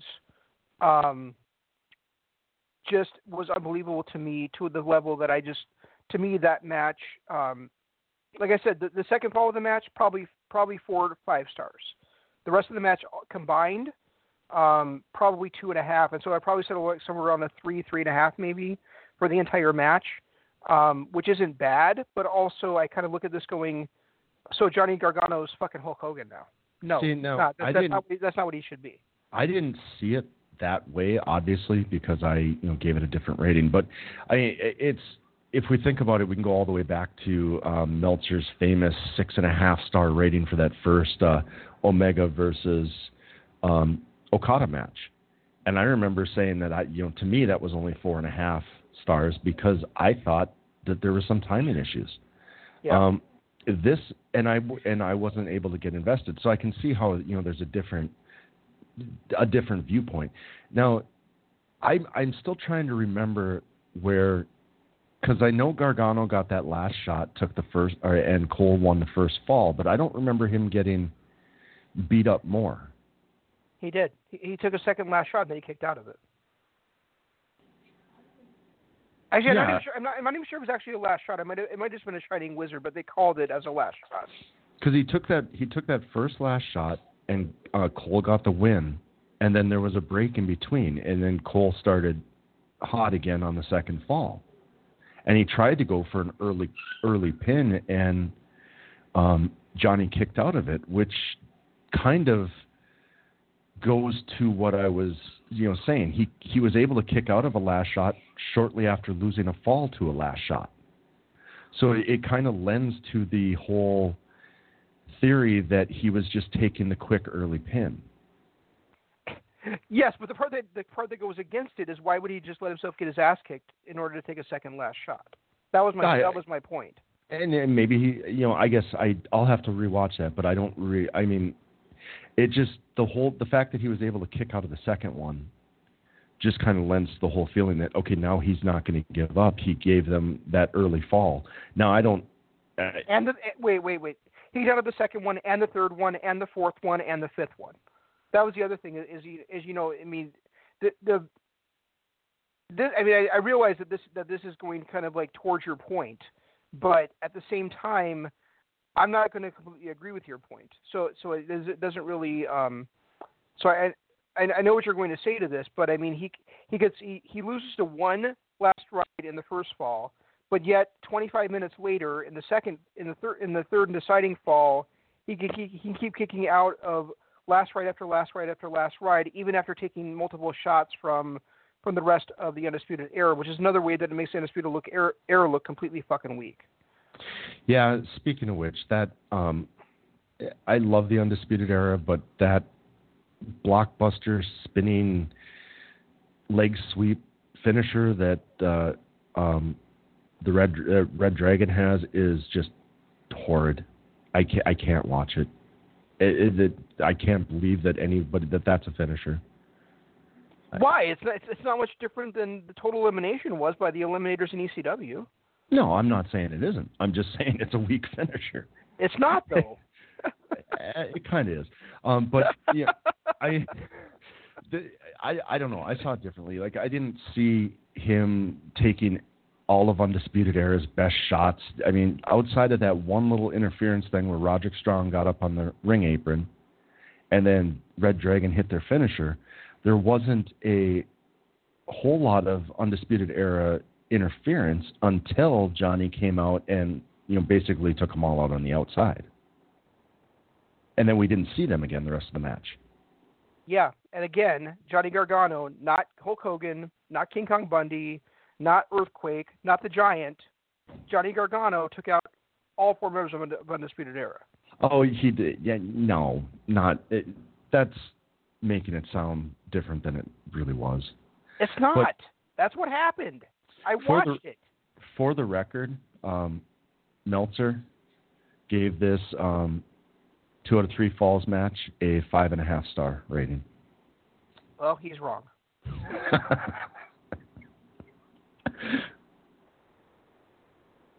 And I think it's beyond hilarious that you, who thinks that Dave Meltzer has lost his mind, are using Dave Meltzer in order to justify your opinion. just because I know that you rely on him. I don't rely on him. He sometimes agrees with me. That's all there. He sometimes agrees with you. Wow. Anyway, look, I expect myself to be right all the time. I don't expect everybody else to be right all the time. I mean, I get. I mean, this is just one that we're going to disagree on. I thought the match was great. I thought it was a great story that they told, and it just. But remember, we had the same issue with the 2 out of 3 falls match at NWA 70. I hated that match. You loved it. I thought the middle hardcore fall took me so far out of the match that I couldn't get back into it for the third fall. That was actually probably really good. Yes, I do remember that.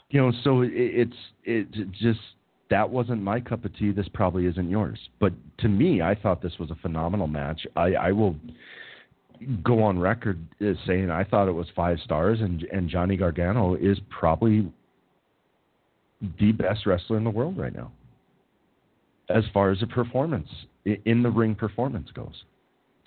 He is the best wrestler in the world at his style. Right, that's what I'm saying. But his style uses way too much finisher kick-out stuff for me to get fully on board with it. He doesn't do that in all of his matches. Really? I'm not saying that he kicks out of finishers in all of his matches, but how many times have you ever? First of all, what exactly is his impact finisher, and secondly, how many people have kicked out of it? The slingshot DDT. That's what I thought. That's what I thought, and everybody always accepts that move. Yeah, and that's why that's not his true finisher. His true finisher is the Gargano escape, which people escape out of all the time. Because it's a submission move. I mean, how many times did the figure 4 get reversed when Flair used it? Yeah. And how many times did he win with it? But Jeff, the name of the move is the Gargano escape. Nobody show me escaping from a move that's actually literally called no escape. That was my point. I was trying to be funny. You failed. Because as usual, you didn't understand my point. I didn't get it. No. Raiders again. You probably never even realized that no escape was in the name of the move, did you? Because comment. It's Gargano escape, not Gargano escape. Right, but I mean, it's using his last name. It is, but one of them means that you are escaping from him when he does the move. The other one means that there is no escape from his move. Which one makes more sense to you as a finishing move?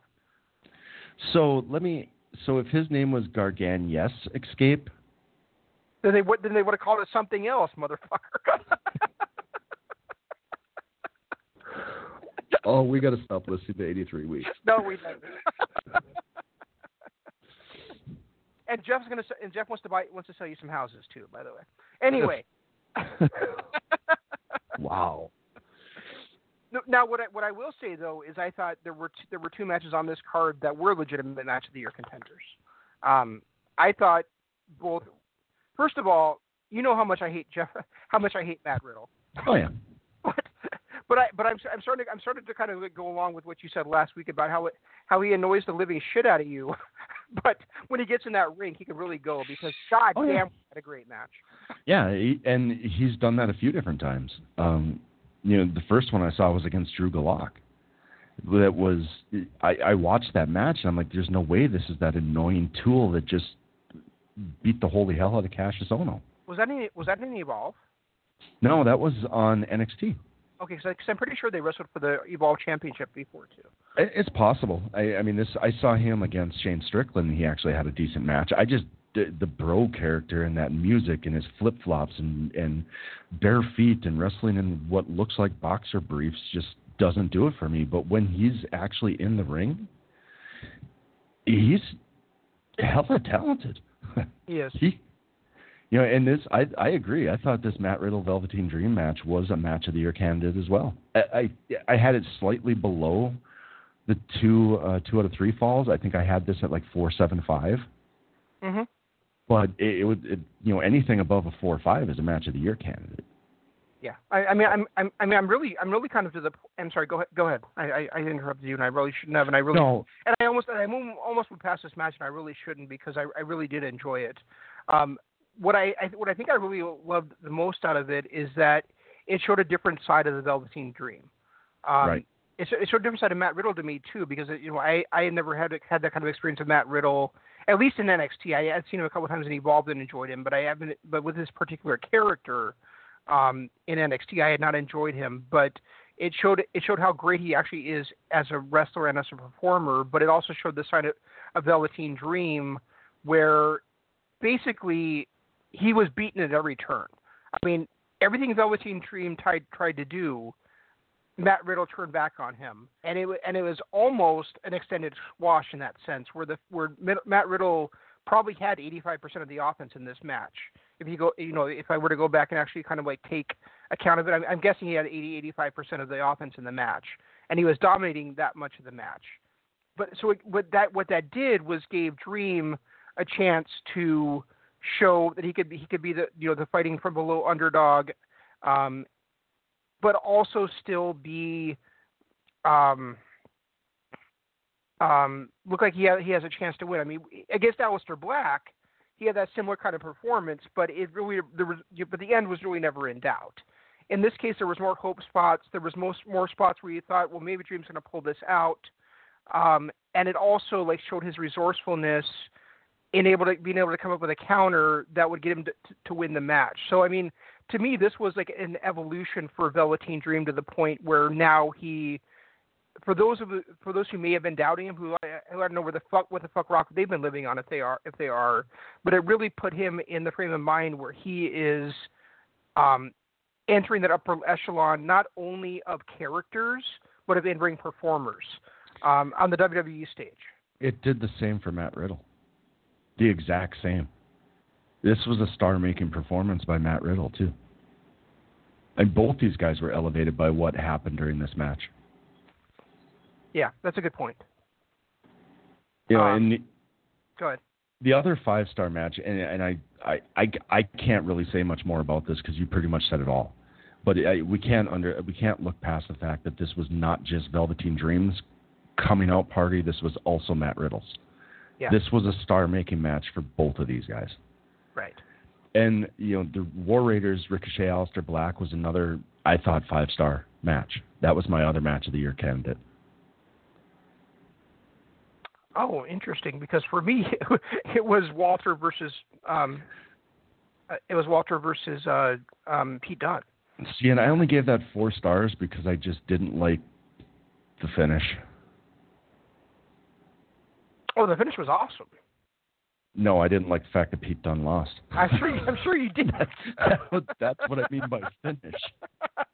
But he had to lose sometime, man. He did, but and he had almost a full 2 years with that championship, and now it's time for somebody else to take over that mantle. Didn't he have over 2 years? Huh? Wasn't he at over 700 days? Yeah, so just almost 2 years. That's what I said. Oh, I thought he had over 2 years. No, over 2 years would be 2 years would be 730 days. Okay, he was like what 697 or something. I thought he was like 716 or 718 or something like that. I thought he had over a month ago, but I could be wrong. I mean, we're splitting hairs really where that yeah, exactly. But I mean, to me,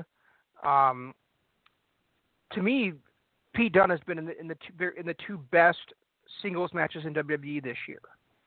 He was in this one, and then he was in the match against Joe Coffey at NXT TakeOver Blackpool that you and I both adored as well. Right. I think so. I mean, Pete Dunne is right up there as far as I'm concerned with guys that are in the discussion for best wrestlers in the world.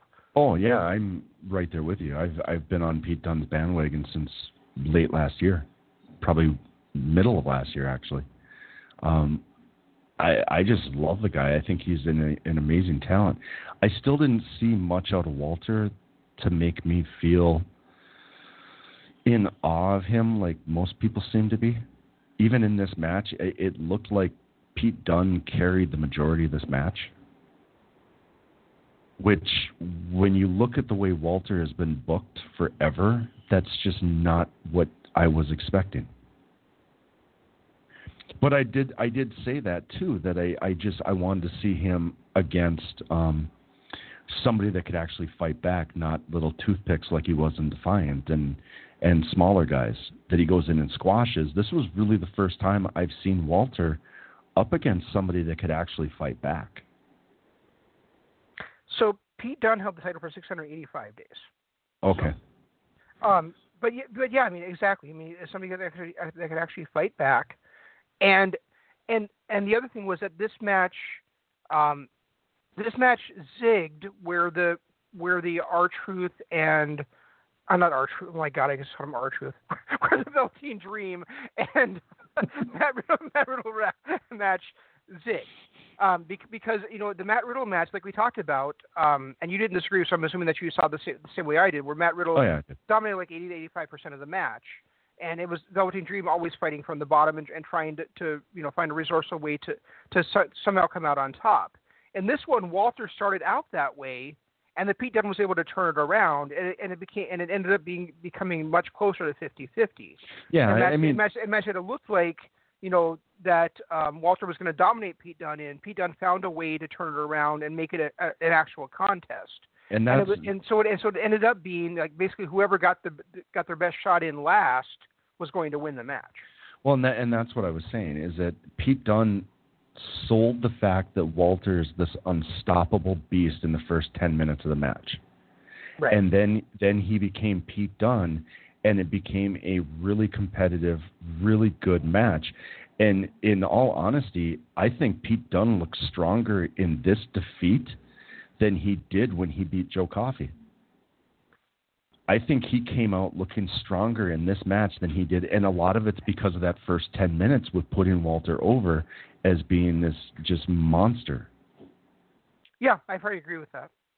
Yeah, and now, like I said, Pete Dunne's like ready to move on to I'm assuming he'll be on either SmackDown or Raw after the Superstar Shakeup next week. Oh yeah, I mean Vince is already on record as saying that he's a future champion. That was Triple H. Was it Triple H? I thought it was Vince. No, Vince McMahon was probably drooling in the cereal at that time. Yeah, good point. So talk to me about the match you thought was a 5-star. That you said the tag match. To me it was just good back and forth. There was high spots, but it didn't get out of control like you expect to see from matches like this. I love the chemistry between Ricochet and Aleister Black. and then it was also the way, it was the production of the whole thing, the presentation, the way that the War Raiders came into the ring, their entrance, and then the fact that they left Ricochet and Aleister Black in the middle of the ring just to say their goodbyes to the NXT crowd. It was a great presentation. It was the kind of match I would expect out of these guys, and for me, it just hit all the right notes. I'm glad you said part of what you said there, but I guess for me, yes, it was a good match with a lot of action. There was no drama to it, really. I mean, there was basically no chance that Aleister Black and Ricochet were leaving with those tag titles. Yeah, and that is a huge. Go ahead.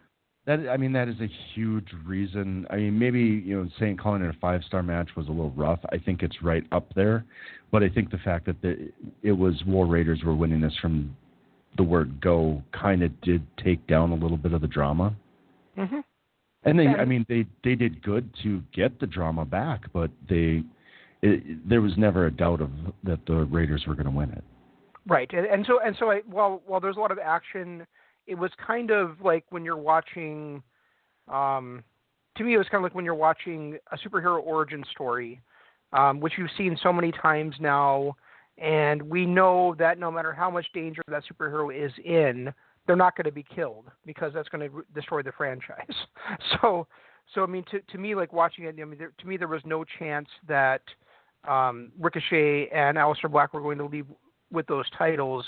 So while yes, it put over the War Raiders strong and being able to defeat those guys, at the same time, to me there was never the result was never in doubt, and so I couldn't get as fully invested as you did. The other thing I think kind of plays into what you kind of started talking about. We started talking about this match was the entrance, and I kind of watched that War Raiders entrance, and I thought, I'm over this shit. I really, I kind of had like a thing where I was kind of thinking in my mind, like watching this match, I was kind of like stunned at myself to the point where to realize that the stuff that kind of got me into pro wrestling now kind of turns me off from pro wrestling. Right. It was the same thing in that PCO. I had that same kind of moment with the PCO entrance too. Right, in the G1 Supercard, where it was like, okay, yeah, 25 years ago I would have been marking out hard over that, but now it's just stupid. Right, and I saw this, and I think because I believe you were down picking up your son at the time that NXT TakeOver was actually happening, and so I think that you probably may not have even seen this match until afterwards. So I mean, it was kind of like. So we actually would have kind of had the epiphany right around the same time watching wrestling shows, but it was kind of looking at it and like going, yeah, I guess it's cool, but do I need this in my pro wrestling? I mean, I was kind of looking at that going, yeah, this is more WWE than I care to see at this point in my wrestling fandom. So seeing that entrance to me, kind of it turned me off, and it kind of made me. Like introspective at a time when I was trying to sit down and watch some pro wrestling. And so I think because of that, I wasn't into the very beginning of the match. I might rate it higher than I do if that hadn't been the case. And I kind of felt the same way, honestly, about the WrestleMania main event, where where don't get me wrong, I fucking loved Joan Jett and the Blackhearts playing Ronda out of the ring. That didn't turn me off at all, but. Fucking Charlotte arriving in a helicopter and walking into the ring. Fuck that shit. Yeah, I was the only entrance that I liked in that entire was Becky Lynch's. I didn't like Joan Jett playing. I didn't like the helicopter thing. I thought it was stupid. Both of them were stupid. And I liked Becky's no nonsense entrance. Gotcha. I did not like Triple H's entrance either, at all. Because it was more that same just blown up for the sake of being blown up. But did you watch that Triple H Batista match? No, and I won't. Okay, so you didn't see Batista fall into the ring during his entrance. What? He went to climb into the ring, through the middle rope, and his foot got caught. His foot got caught on the middle rope, and he stumbled into the ring. Who was out there first, Triple H or Batista? Batista. Okay, so Triple H wasn't out there at the time? No. Okay, because I was going to say, if Batista fell into the ring like that and Triple H didn't immediately attack him, that's completely against character, and the match was over right there for me. Right. No. If I was watching. Batista came in first, and it was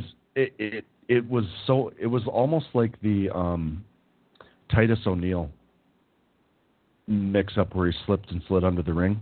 It kind of had that same feeling, and you're looking at him, and he's doing this whole badass entrance, and you're looking at him, and he's just paranoid because he just almost fell on his face. I thought it was pretty funny. And another thing about openings of matches is Kofi Kingston's. Like when he came out there, and then the New Day handed him that box, and was like, no, we'll save this for after the match. Did that, and I was like, you know what? I really want Kofi Kingston to win this match. But I hate the New Day. But I really want Kofi Kingston to win this match. And even if he does win this match, and I'm happy about him winning the match, if what's in that box is a championship belt made out of pancakes, I'm going to fucking hunt down the New Day and kill all three of them. I was afraid that's what it was going to be, too. I actually was. But did you catch that at the end of the match? I remember screaming at my TV, would somebody help that kid when Kofi's son is trying to climb over the top rope to get into the ring? No. You didn't catch that? No. There was.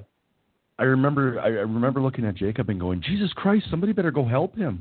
The kid's going to fall and kill himself because he was trying to climb up over the top rope. Would that have been such a bad thing? Yeah. No. I mean, the world is overpopulated as it is. Ratings would have went up. That's the kind of thing we're talking about on the G1. Put the camera on, the buy rate will be up higher on the rebuys. Yeah, I mean, imagine how viral that video would be of that kid being dropped from the third story of the Royal Mall the other day. Wow. You heard about that, right? Yeah, I did. Some kid just picked up a 5-year-old and threw him over the railing? Yeah, I guess there's all kinds of stories to that. The guy's been banned from the mall multiple times. He's got felonies all over the place, and he just ran up, grabbed a kid, and threw him off the balcony. Yeah. Just a moment of insanity. And the kid lived. So. Thank God. Why? Because that's just tragic. I just got done saying it's not because of the overpopulation in the world. I wasn't kidding. Yeah, but as a father of a very young child who was actually planning a trip to the Mall of America with that very young child, now has second guessing it, I guess. Well, don't take the fact that I don't care about this kid being dropped from not that I don't care, but I was in shock about it, but that I wouldn't have cared if he had died, and to me not caring that your kid would have died, because I would have. I not because I know you, I'm friends with you, I know your son, I like your son, but if it's just some random stranger, I really don't care, and I mean that sincerely. It makes sense. That makes sense. Do you want to touch on? Is there anything else on this? I thought the 4-way match was good too. The female match. Yes, I do want to say that. Shayna Baszler continues to be my favorite women's wrestler of all time. Oh, she's I fucking love her performance in this match. Yeah, she's just a beast. She's amazing. So characterful, so beautiful, such great wrestling from her. I fucking love Shayna Baszler. She plays the MMA badass the way we wanted Ronda Rousey to do it. She plays the MMA badass the way we wanted fucking Brock Lesnar to play it, dude. Right. She actually is doing what Ronda Rousey was supposed to do better than Ronda Rousey did. Yeah, absolutely. It's stunning to watch, and she's going to be. I can't wait to see her up. And I hate to say this, but on the main roster, so that we can actually get her in matches against Sasha Banks and Becky Lynch and people like that. Yeah, her against Becky, her against Asuka, awesome shit, dude. Yeah. And I even think if they can build Sasha back up to being somewhat important, I think a match against those two would be good. Would be a lot of fun too. I'm done hoping for that. Yeah, especially after dropping the belts. Yeah. What else? Did you have something else you wanted to cover? Well, I was just wondering what your thoughts were on the first week of the Monday Night Wars that we were watching. Oh, right. I totally forgot about that. I guess, for me, I thought WWF kicked WCW's ass for that week. WCW had the bigger matches, like Flair and Anderson together, and Sting versus Scott Steiner for the first time ever one-on-one on television. But I felt like, you and I have for years at least, every time we've talked about this, we feel like there's more, that less is more when it comes to wrestling television. That a 1-hour television show with a storyline built around it is better than a 2-hour wrestling show with just kind of bits and pieces here and there. And maybe it's just the time that we're coming in. Like this one is setting up like the King of the Ring tournament as well. But I felt like everything on WWF's show had a purpose and had some urgency behind it, and hardly anything on the WCW show did. So I mean, to me, I thought WWF at this time was firing on all cylinders, and WCW was still kind of trying to figure out what it had with like the Giant and basically everybody. Really I think it's funny that you use that less is more thing, because that's the same reason that I used to. I gave Nitro 3.75 stars for the entire presentation, and I gave Monday Night Raw 3.5. I thought that when Nitro hit its high marks, that it hit high marks. That match with Regal against Alex Wright was one of my favorite matches that I've seen in years.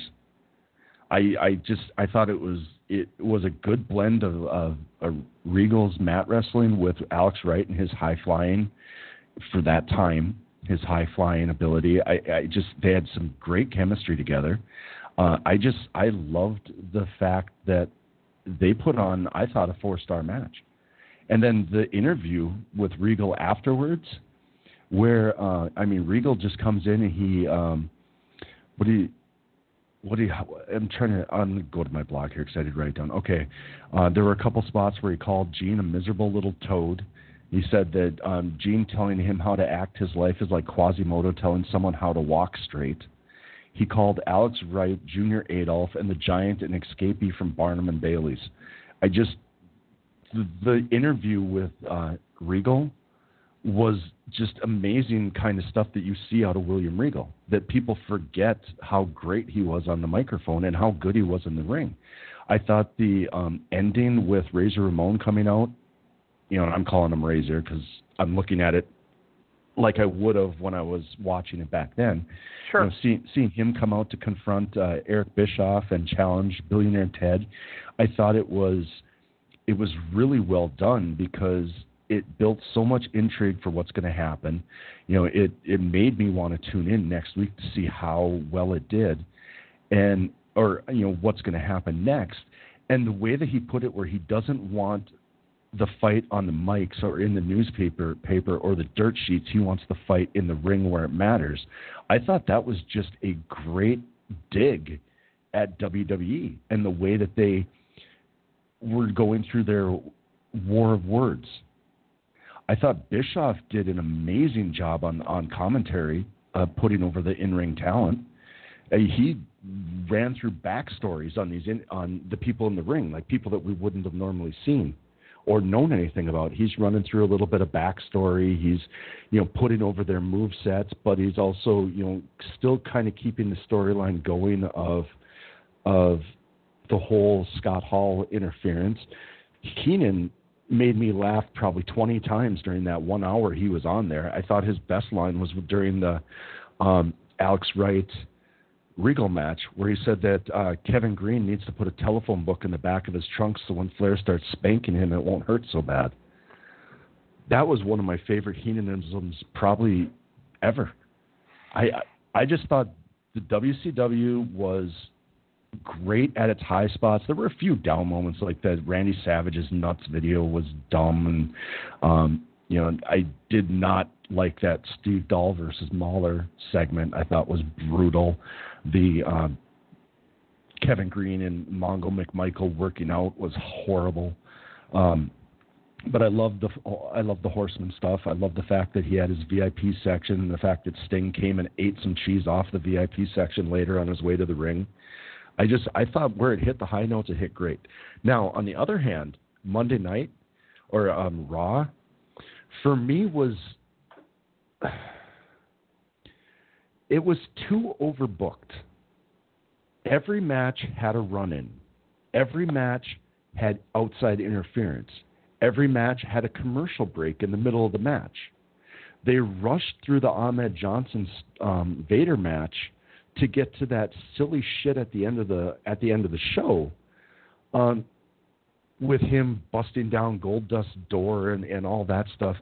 And the one match, the first match with Goldust and Warrior, I actually was really impressed with. I thought it was great character work by Goldust. Great character work. I thought he was the shining star of that. And I also really liked the tag team match. The Smoking Guns versus Body Donnas. I thought was a good 4-star match. But we didn't get to see any of it because they went to a commercial. They were too busy talking about, with Hillbilly Jim talking about something that had nothing to do with the match itself. And then the horse shit with the Phineas coming down to confront Sonny. It was overbooked, and it was annoying to me at times. If it wasn't for the in-ring performances on the matches that they really just kind of glossed over, that would have been a 2-star episode for me. See, now, I can see where you're coming from. I can, but see, when I watch like WCW and I'm seeing things like you mentioned, Steve Dahl versus the Mauler. We see DDP come out, but he only has like a 3-minute match against Craig Pittman. We have the Giant versus the Shark, which is Earthquake. And, right. And the Giant, and the whole story of that match was, basically like the Shark saying, well, if I see it coming, I'm not going to get chokeslammed. Well, he saw it coming, he still got chokeslammed. Yeah, I mean, there was some. We have Bobby Walker versus Brad Armstrong. So I mean, like half the stuff on that show was I mean, all due respect to DDP and the Giant, was basically nobodies versus nobodies, at that time. But I mean, and then when you roll into the WWF, you have a fast-paced show that, yeah, there was commercials in it. Of course, there was commercials in it, but I mean, like you said, we have Warrior versus Goldust, which is a really good match. You had a great tag team match between the Smoking Guns and Skip and Zip, and I thought a really good match between Vader and Ahmed Johnson with a great ending with Owen Hart, hitting the double axe handle with the cast to cost Ahmed the match and the shot at the King of the Ring. So I mean, like just watching it on a time level. I mean, I would much rather spend the hour watching that Raw than I would spend the 2 hours watching that Nitro.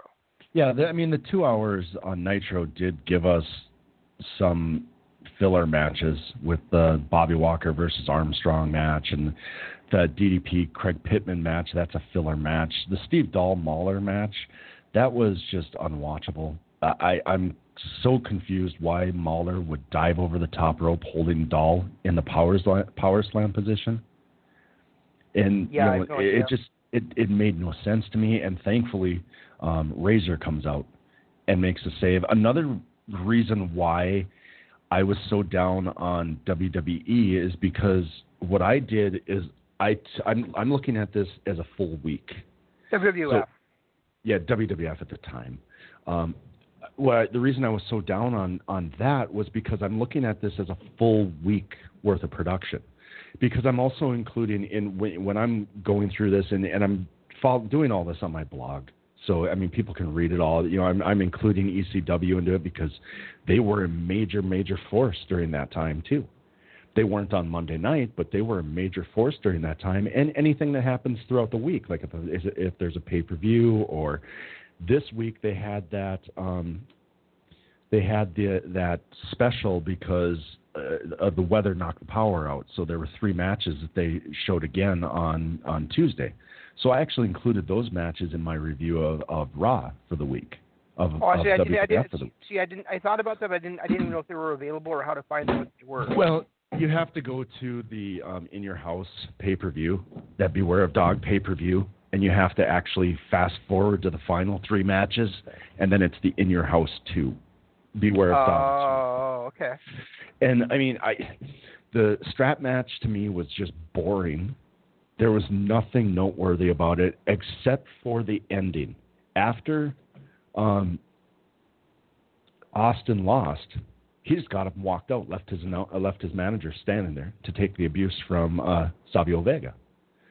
Because on Raw, and one of the bright points on Raw was DiBiase's interview, where he put the stipulation: if Austin loses, I'll leave.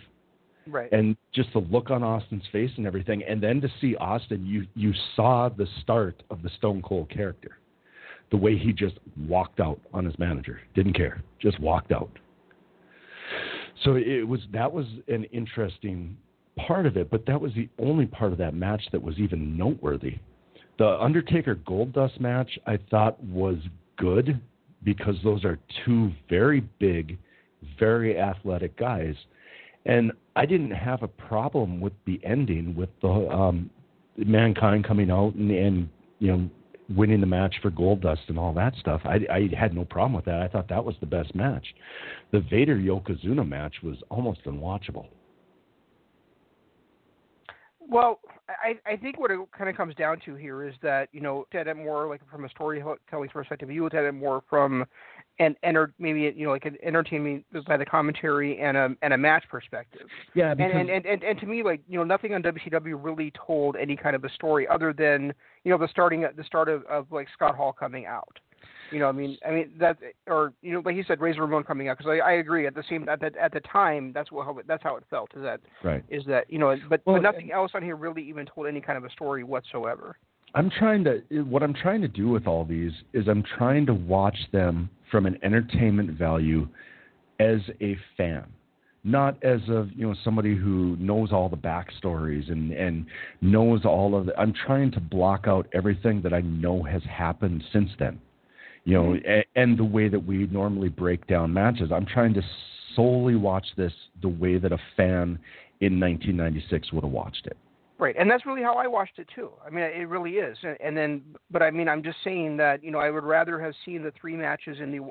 I didn't go back and watch the In Your House stuff, but I would still think I would take a pay-per-view plus an hour of Raw over the 2 hours of Nitro that I saw. So that's it. So I think we're just going to have to.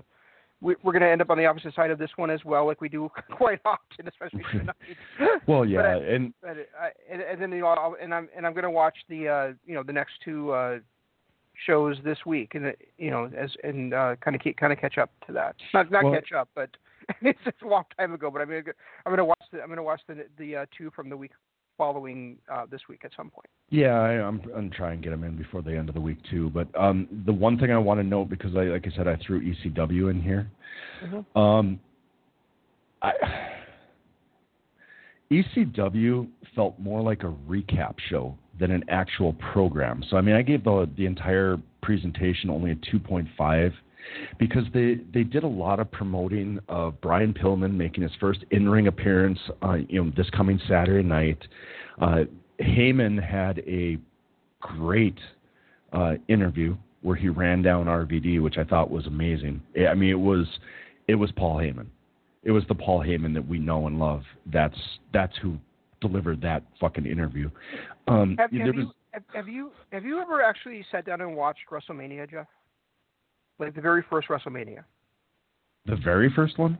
Yeah. It's been years, but I have, yeah. Yeah, because that's what WrestleMania was originally intended to be. Was basically like a big ad for their house shows. Because at the time, that's what drove the wrestling industry was how they did at the house. And so yeah, that's how ECW was booked as well. The ECW TV show, until it was on like TNN, always was that way. Just a recap show. It was a recap show and an ad for the upcoming house shows. They would like show, and they would bring like the camera to those house shows, and they would show some of the matches that were on those house shows. But it was always building towards something else. No, they never ended a storyline on TV. It was always on at the house shows. Right. And then later the pay-per-views. Well, this had some bright moments. There was a snippet of a match that was shot on a fan cam, so it was like a single camera, almost like somebody be taking it on their phone nowadays, between Jericho and Too Cold Scorpio, and the segments of it that I saw were amazing. And then after the match, Scorpio just looks into the camera and talks about how great Jericho is. Yeah.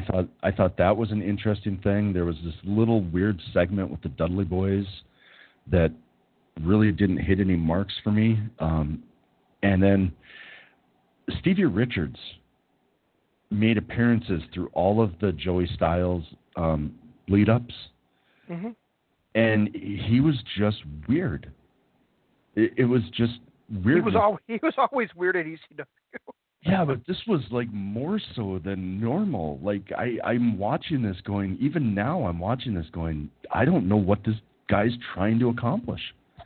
Then they finally got to a match, and it was the Eliminators, Saturn and Kronos, with Primetime Brian Lee, and they took on Tommy Dreamer and the Gangstas, New Jack and Mustafa Saeed. Oh, I hated the Gangstas. This was a mess from the word go. And it was perfect ECW back in the day because it was all six men fighting. There was people on that one side of the arena and two more on the other side of the arena, and then two kind of around ringside. And that fucking music playing in the background the entire time, I bet. Well, that was one of the things that I noticed.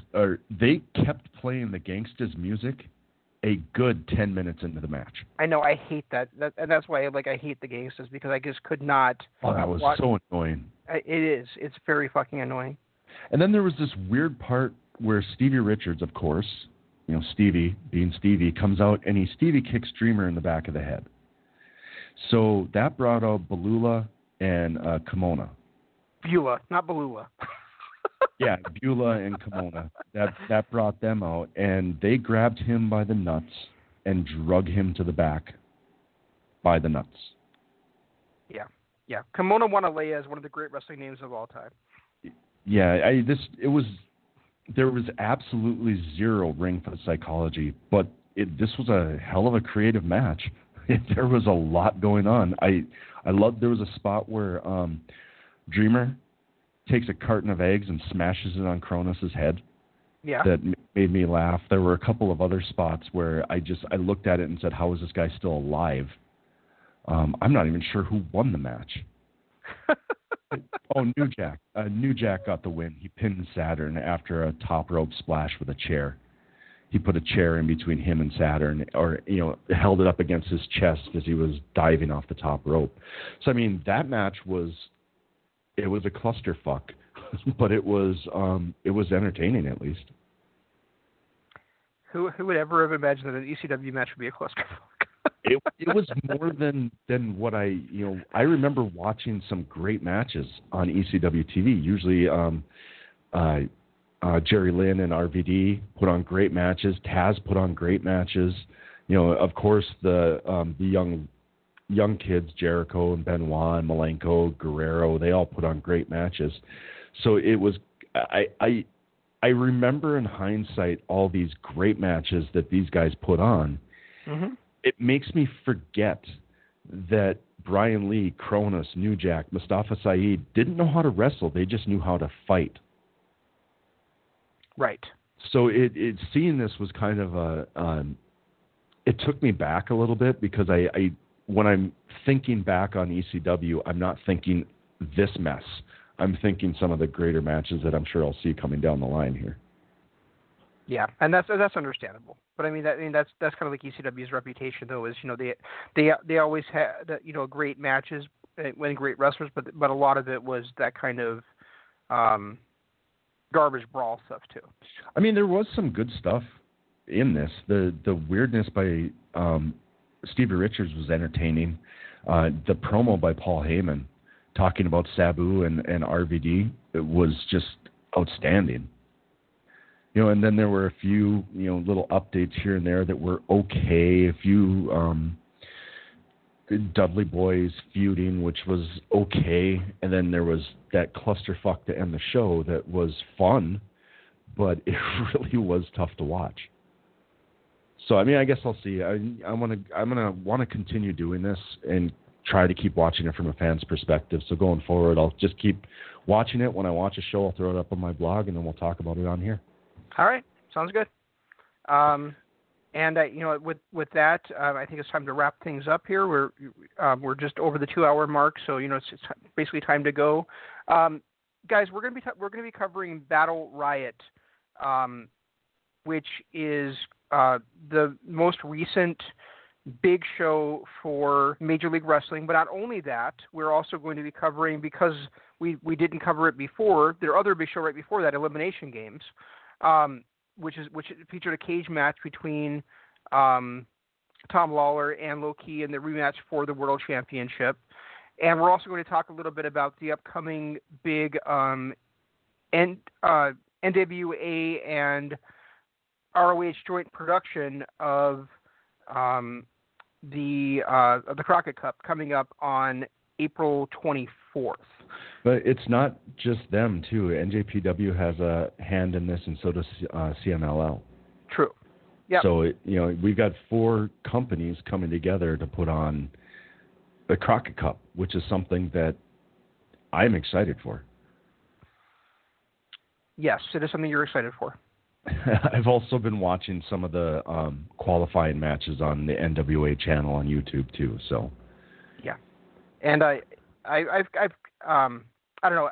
I don't want to get too into my feelings about it at this point, because it's just that some recent developments have kind of soured me a little bit on what's going on. But I don't want to get too into that, because I want to talk about it on Saturday. We're gonna do actually a recorded show, because Jeff will be out of town with Susan for a few days, going to see a concert and some other stuff. So they're going to be on vacation. So we're going to record a show, put it in the can, and talk about it next week. But yeah, try to get caught up in Battle Royale if you can, because Jeff said earlier that Major League Wrestling is his favorite wrestling promotion right now, and I will tell you why it's mine. So there's a bit of a teaser for you. And do you want to hit the social media stuff, Jeff? Yeah. Follow us on Twitter, me at Regi Co-op, Shane at Zanman LOP. Follow us on Facebook. You can just search Kingdom of Honor. It's the profile picture is a skull wearing a crown in front of a ring. And then, we've got some other things in the works here, too. You can follow my blog. It's regicoop.blogspot.com. There's links on my Twitter. There's posts on Facebook, so it's easy to find. Plus, I do have a running blog that's going every single week that archives all of our shows along with a description and title. So you can easily find it, and you can easily listen to all of our past shows anytime you want. And we also are working on getting a Patreon set up as well. I mean, technically it's kind of already in the works, but we're kind of thinking about what we're going to offer for like what subscription levels, and we will, and more to come on that in coming weeks as we kind of talk about it and debate it and kind of want to advertise it more and what might be available for you guys that want to support us. And I'm working on some things with that whole Patreon. I've got some emails out to some different promotions to see what we can do for like a trade.